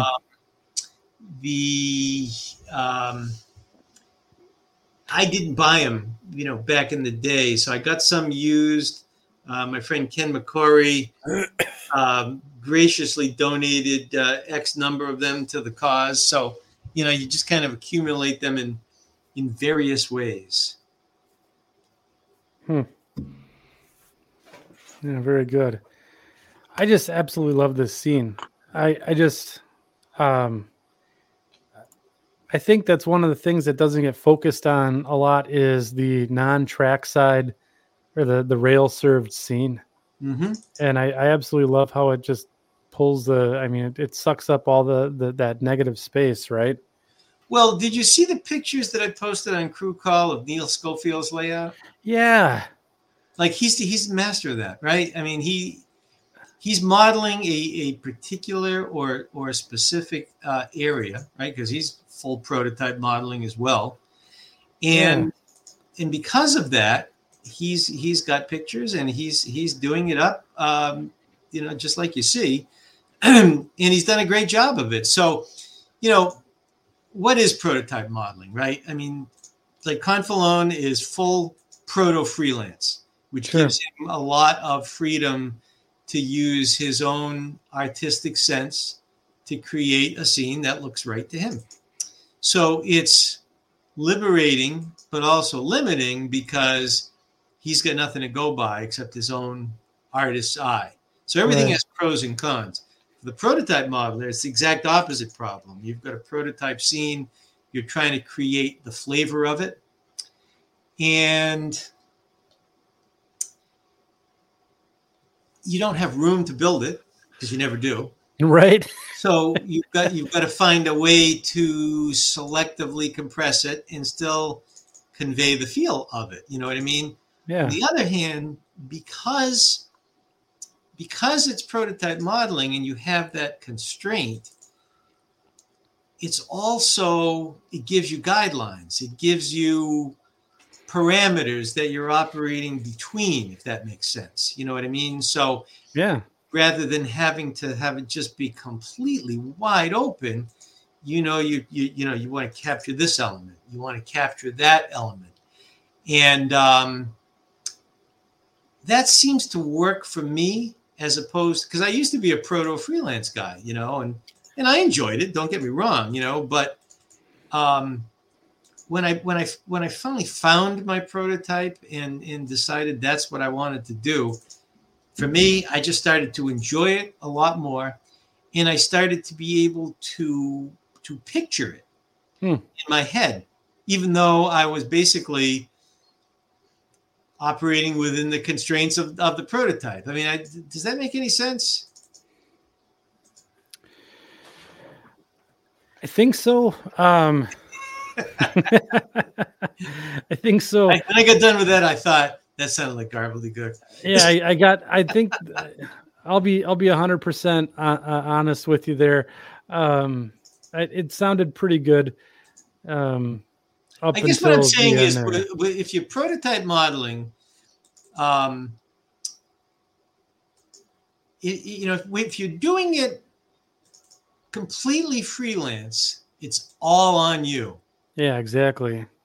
And if you're really good at it, like Confalone is, then it comes out really good. But sometimes it's the hardest thing to do because you're creating 100% of it with nothing to go by. Whereas if you're a prototype modeler, you know what you're aiming for. So you're recreating something that you've either seen or are looking at a picture of. I love Hopefully that makes sign. a little more sense. Sign looks really good too. Yeah, that sign's awesome. I love it. I'm still going through pictures here. If you can indulge me another minute or two. Absolutely. So I think what I'd like to do at this time here is bring up the Mike Rose's Crew Call podcast, Crew Call with Mike Rose. He has a Facebook group out there as well, where he posts a lot of his progress shots. I know that I'm a member of that group, and he was always posting just fantastic photos of the modeling that he's doing out there. Plus, the podcast that he has is also out there as well. So it's a good community as well, and certainly should check it out. I do want to give the while we're doing some, I guess, rummaging for some more pictures here in the. I do want to bring up just a fact from the chat. A lot of great questions tonight. So if there's anything that pops out in your head, I think there was a question back in a while ago from Dodo One Ops that said, "What color do you paint your fascia? Do you color yours black, Mike?" Confalone green. Confalone green. There you go. I heard you mention that. I heard you mention that before. The reason I call it that is it's a color that Mike Confalone came up with, a custom mix, and I looked at it and thought, yeah, I like that. Give me a hunk. So and then I took a hunk down to Home Depot and had him color match it, and that's what I'm using. Yeah, I like that dark green as well myself. There's so many greens, you know what I mean? But there was something about this one that just kind of worked with my color scheme, if that makes sense. Yeah. So and then there's a question here from N-Scale Shenanigans, who had to step out briefly. What do you use for your roads? And that's the lightweight spackle mixed with powdered paint pigments. Yeah. And so that's it's a product by DAP. You can find it pretty much in any home building outlet, Ace Hardware, wherever. And it's you mix it up with that I'm going to start mixing it up now. This is a tip that I'm taking away from tonight's podcast is mix it up with some pigments before I go laying it down so I don't have the bright white chips that come out. And I have to take. And a piece of advice on that. Yeah. Go easy, because you can always darken it, but it's really hard to lighten it if you put too much. And chances are you're going to want a lighter color than you think. Asphalt paving tends to fade quickly. I noticed that with the roads that you did, it was almost like a concrete type of gray, and then you must have came over the top of it with some paint to darken it up. Then on which section? Be just like the right in front of us here that we have. It looks like the pavement's pretty dark there. I think a lot of that has to do with part of it's the lighting, part of it's the coatings. When you first put it down, it tends to be a little bit lighter, and then it kind of darkens. Sure. I'm going to drag a picture over here just to promise that my buddy Dave will kill me. But you see the depth of the trees in this scene? Yes. So there's the other side of that opening. There's the DuPont Bridge. This is the track coming into Avoca Yard. This is the tie treatment plant, and all of this is trees. So you get this effect out of it.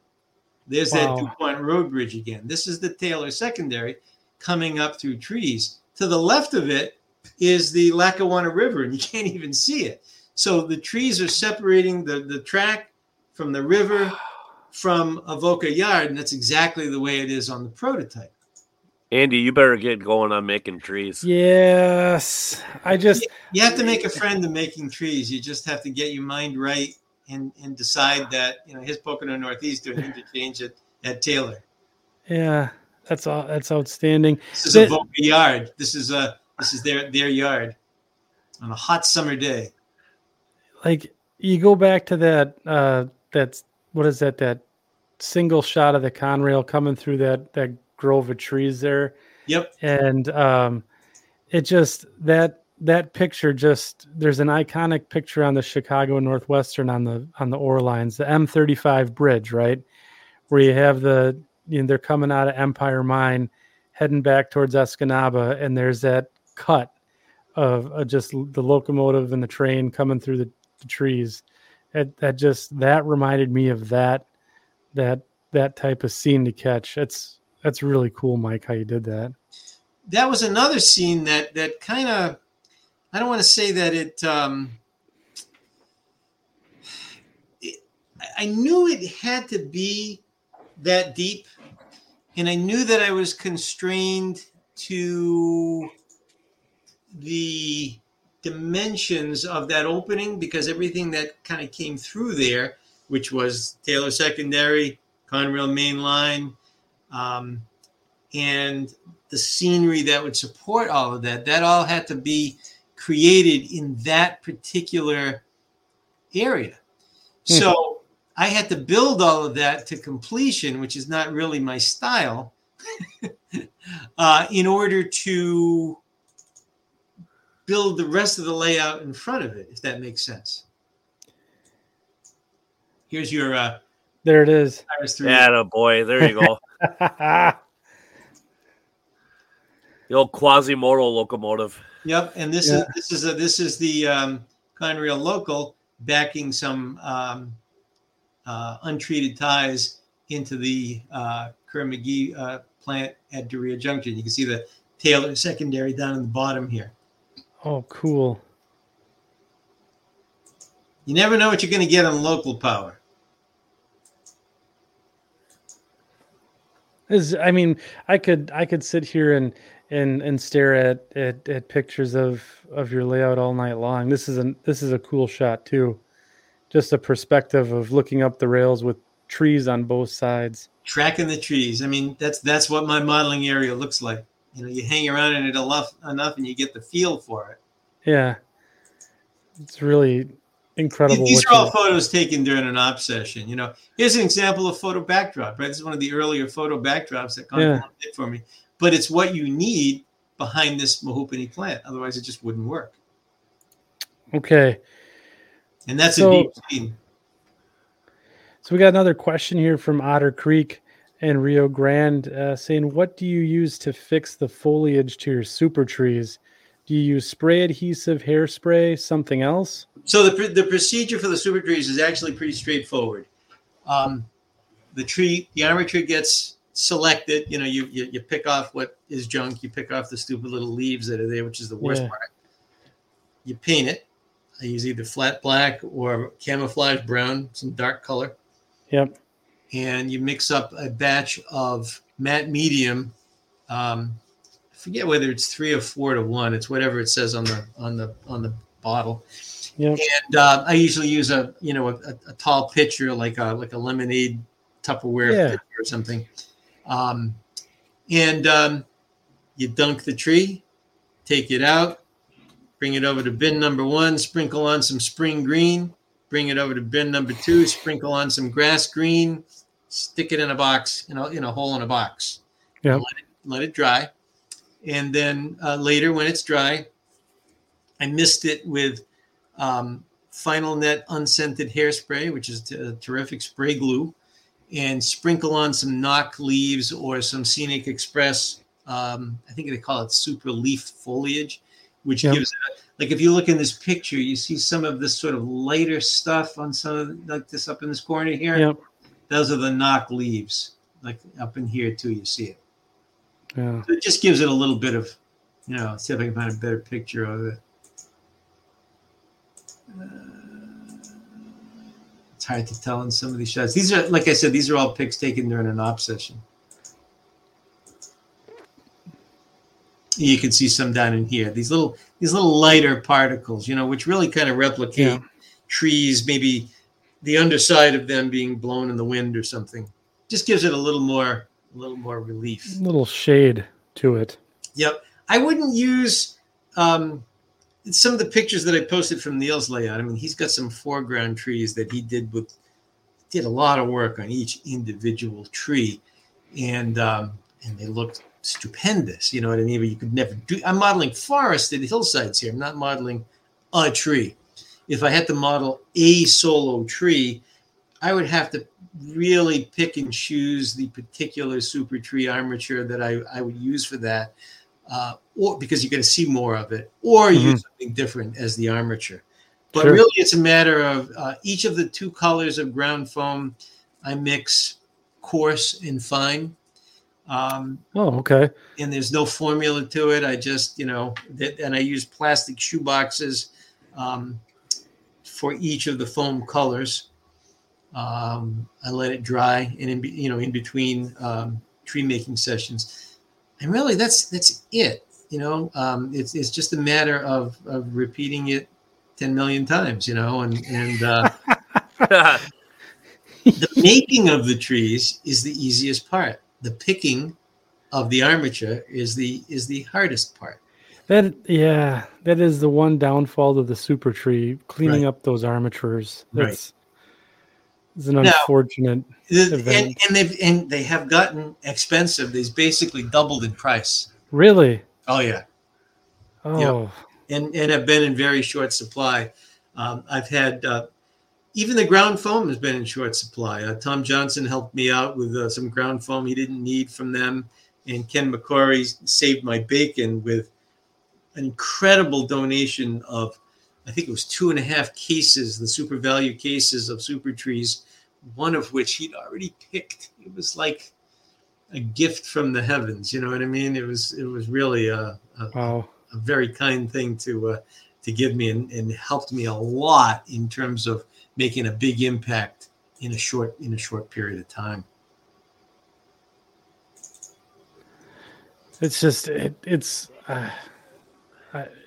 I look at it and I'm going, I want this on my layout. This is the type of scenes that I want to portray as well. But I'd have to bring in a few more pine trees and some more birch trees. Are an entirely different problem. Yes, they are. And the reason for that is there's no easy way to make a good pine tree. They're a lot of work. No, that's true. And then the birch trees too that Split Rock was talking about is You don't is going think to you be could make a convincing birch tree with super trees just by light marking it? I don't know. They're pretty straight. I mean, don't they? They come up in big little stands together, don't they? You'd have to be selective in your in the armature that you use. That's for sure. Yeah, and I think that's there's going to have to be a lot of teasing. There it is. This is a different spot, believe it or not. That's another one. Yeah.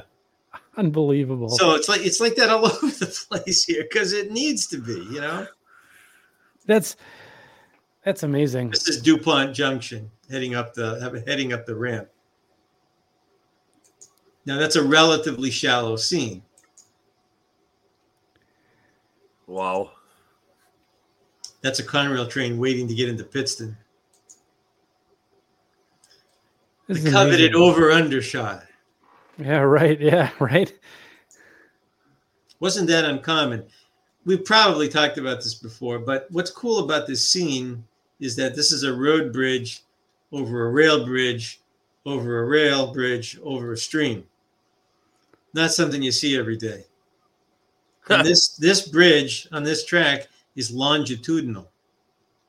So the stream goes around the abutment and down like this, and this whole track, the whole length of that is on this bridge like this. Oh my gosh. So basically the rails go over the stream for a significant part of time. Several car lengths, you know. Yeah. My buddy Tony V, who was a Reading and Northern engineer, brought us down there to see this. And as soon as I saw it, I said, I have to model this. This is a signature scene. And I think the most fun I had on the whole thing was the Green Bridge. Huh. Just had a ball building that thing. That's fantastic. This is a little taste for Justin because he likes DuPont. Yeah, right. He asked about it earlier in the show. Right. That's for sure. Excellent. So I think this is, Mike, I just want to first of all thank you for taking us through again your process and you know, answering all the questions that come up. I know I appreciate it, and I can certainly say that the folks in the chat tonight do as well. I do want to just give the final call for questions for Mike. I know there's been some questions about how do you choose the color for your trees? Being, you know, some people do summer or a fall? You know, where are you at in terms of that? So I'm modeling, you know, like late June, early July. So everything's, you know, pretty lush. Green. Yeah. You know, maybe just starting to get a little crispy in the grass, but you know, full leaf. How do I choose the colors? You know, I bought several colors and tried trees with different shades and settled pretty early on the spring green, grass green color combo. Yeah. And that's, I mean, it's very, it just, when you look at it, you see the lushness, you see this is you know, a forest in June, you know, it really looks convincing. By rights, it could easily be a lot weedier. Yeah. I mean, that's the kind of thing that's the other point I wanted to make was that I had decided quite a while ago that my goal was going to be to get as much of the layout presentable as possible, and kind of went on a bare plywood eradication project. And I found that the more finished scenery I had, the more I enjoyed operating on the layout. And that doesn't mean that any of these scenes are finished by any stretch of the imagination. And my wife wonders, are you going to run out of things to do in the layout? And I just say, not a chance. Yeah. Not a chance. There's always something to do, right? Right. There's always something fun to do in model railroading, which is why I like the hobby. It includes carpentry, wiring, artistry in the scenery, model building. I mean, it's got so many facets. I don't know many hobbies that would encompass that, so it kind of worked for me in that regard.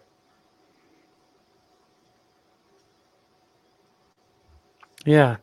So it just there's just a couple other questions. It says that it appears that all the trees are one color, and that there's a variation there.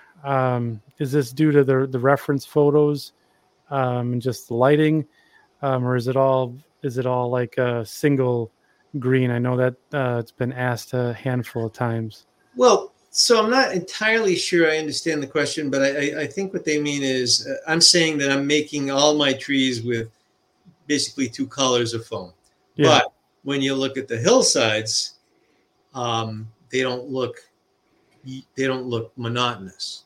Yeah. So I get that natural variation because I'm basically using two colors of foam and two grades of fine and coarse. Yeah. And nothing gets measured. So no two tubs of it are the same. I just throw foam in there and mix it up, so it's just like natural variation by virtue. Random. Yeah, right. Life expectancy of floral foam, unknown. I think it's going to be fine for my lifetime, which is all I care about. Yeah. I've had some stuff. I think 5-10 years. No, 5 to 7 years. I have had no problems with it, like bubbling or off gassing or shrinking. I believe that the foam is going to be stable as long as you protect it from UV. UV will degrade it. Yep. Yeah, for sure. That's true of any foam, by the way, not just floral foam. All the foams have that problem. That's why if it's used outside, it's always got stucco coating or something like that. Tyvek house wrap on it, that type of stuff. So Fox River Rail fan asks when the short line of the show is. We're gonna, I think tonight, since we're running almost to the 2.5 hour mark, we're gonna postpone the short line of the show until next time and save Mike's voice too. I know he's not feeling so hot with us, so. We'll hit that up. Hopefully in 2 weeks I'll be feeling a little better the next time we do one. Well, I didn't mean to hog the entire show there, but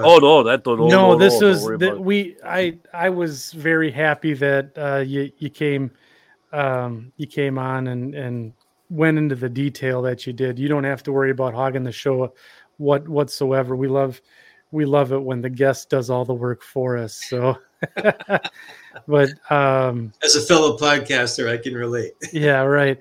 Exactly. So but at any rate, Mike, I just wanted to Mike Ostertag, any final comments or anything like that before we sign off for this evening? Do some final round.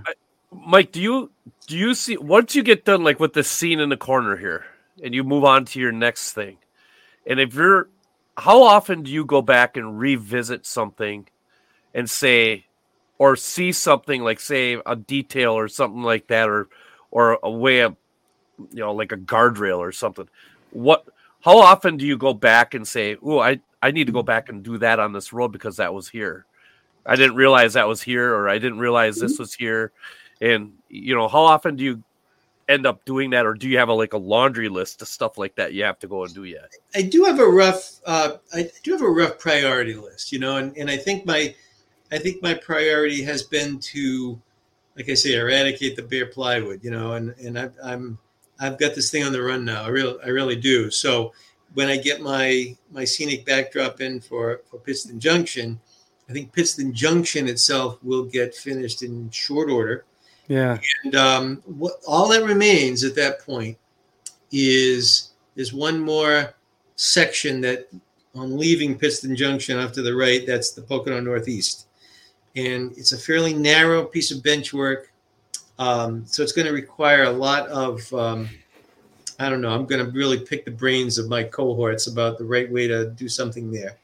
And then the only other place left to build layout in is the former oil tank room. That's the one where it blasted through the foundation wall to get in there. I had too much sweat into that hole to not utilize that space. And I think that is and that's the final piece of layout to actually build. So, to answer your question, I'm likely to move on to the P&E portion before I go back and start tweaking anything. But I'm probably likely to tweak things before I do the final construction in the former oil tank room. Because I don't need to build that. It's in its own little area. And but the P&E will now be the only undone section in the entire 1,800 square feet. So the motivation for that will be let's complete it. Yeah. And I do most of the work on my layout myself. I've certainly had buddies come over and help me with stuff. Everybody's better at doing static grass than I am. It's just it's probably my most frustrating thing to do, And I swear it's my gun. In fact, I borrowed Confalone's gun for like a year. Oh, wow. Because I just very reluctant to give it back. And I had better results with his than mine. And for reasons I can't really quantify it. Schofield and Jim Dufour also do stunning static grass work. But I think they also... One of the things they do is, and I've done some of this too, it does work. Once you've got it down, you go back the next day, hit it with some hairspray and do it again. And then if that's not enough, hit it with some hairspray and do it again. So they've built up by repeated application some really lush looking static grass. And that's an example of something where in certain areas where I think the grass is sort of, I can definitely improve upon that, Yeah, and static grass is a mystic art, in my opinion. It's something. Some days are better than others. And yeah, really. Yeah. So okay, so what we went through tonight was just part one. No, actually, I took you through the whole thing. Ooh, so we got a sneak preview. Wow! I couldn't even tell where the break was, so I just kept going. We even scooped the magazine. Yeah, we scooped the magazine tonight. So. But I do want to give a final shout out to MRH and the article that you put in there. I know Mike and I both read it, and a lot of good. I mean, basically, it was everything we talked about tonight. But you should check it out because there's some some other tidbits that may have been missed. But the thing to keep in mind, I think, is that it's a column. You know what I mean? It appears, I guess, quarterly, something like that. Yeah. Joe tells me it's my turn, and I do an article. Maybe it's 3 times a year, but there's a theme. You know what I mean? And if you worked your way backwards, reading the columns, you'd really see the evolution. I think of maybe certain style and technique, and get something out of that too. Yeah, and that was the other thing I was going to plug as well, is that the back issues, you can see how things have evolved on your layout, as well as just what you've posted on the Crew Call page that you run as well. It's awesome to see just the progress, and it's unbelievable. It really is unbelievable, and it certainly gives me inspiration to get going on my stuff, but. There's good information there and good tips that help me become a better modeler. So the advice I would give is it's amazing what you can get done when you actually work on the layout. When you do it, right? Yeah, exactly. No, so I just, again, want to thank you. I want to thank the section crew tonight. We carried 70 people all the way to the end here. Could I just chime in on something? No, your microphone should be shut. Yes, of course. Jump in. I want to revisit something Mike said earlier. Okay. Check this out. Okay, we're doing. Oh, wait a minute. Never mind. No. Hold on. Wrong one. Nope. No, I got it. Okay. What? Okay. Sure. This and that. And then go here. Look at this. Fresh cherries. Vehicles. Look at the prices on eBay. Woo. Red box. Red box. That's all I see. Oh, man. I'm sorry. Yeah, it's a 1974 AMC Hornet for $23. A 75 Honda Civic for $22.99. I mean, they should be like, $5 or $8. You know what I mean? And a lot of them are 12, like right around $12. Right. They used to be sold in Walmart, believe it or not. Really? Among other places. I mean, hobby shops had them too, but I guess Walmart had carried them at one time. And they also, just for our multi-scale people that are in here, S-scale friends, they have them in 164th. Red Cherry did 164th. They did 187th. Huh. And I believe, I'm just going to do this quick. I thought I saw some 148th scale. Nope. Must not have been that. So, but yeah, that's, go on, hop on eBay and pick up your Pacer. I'm gonna get I was looking for a place to get 70s autos, and that's Derek asked if I have a YouTube channel. Yes, but of course, Mike Rose Hobbies.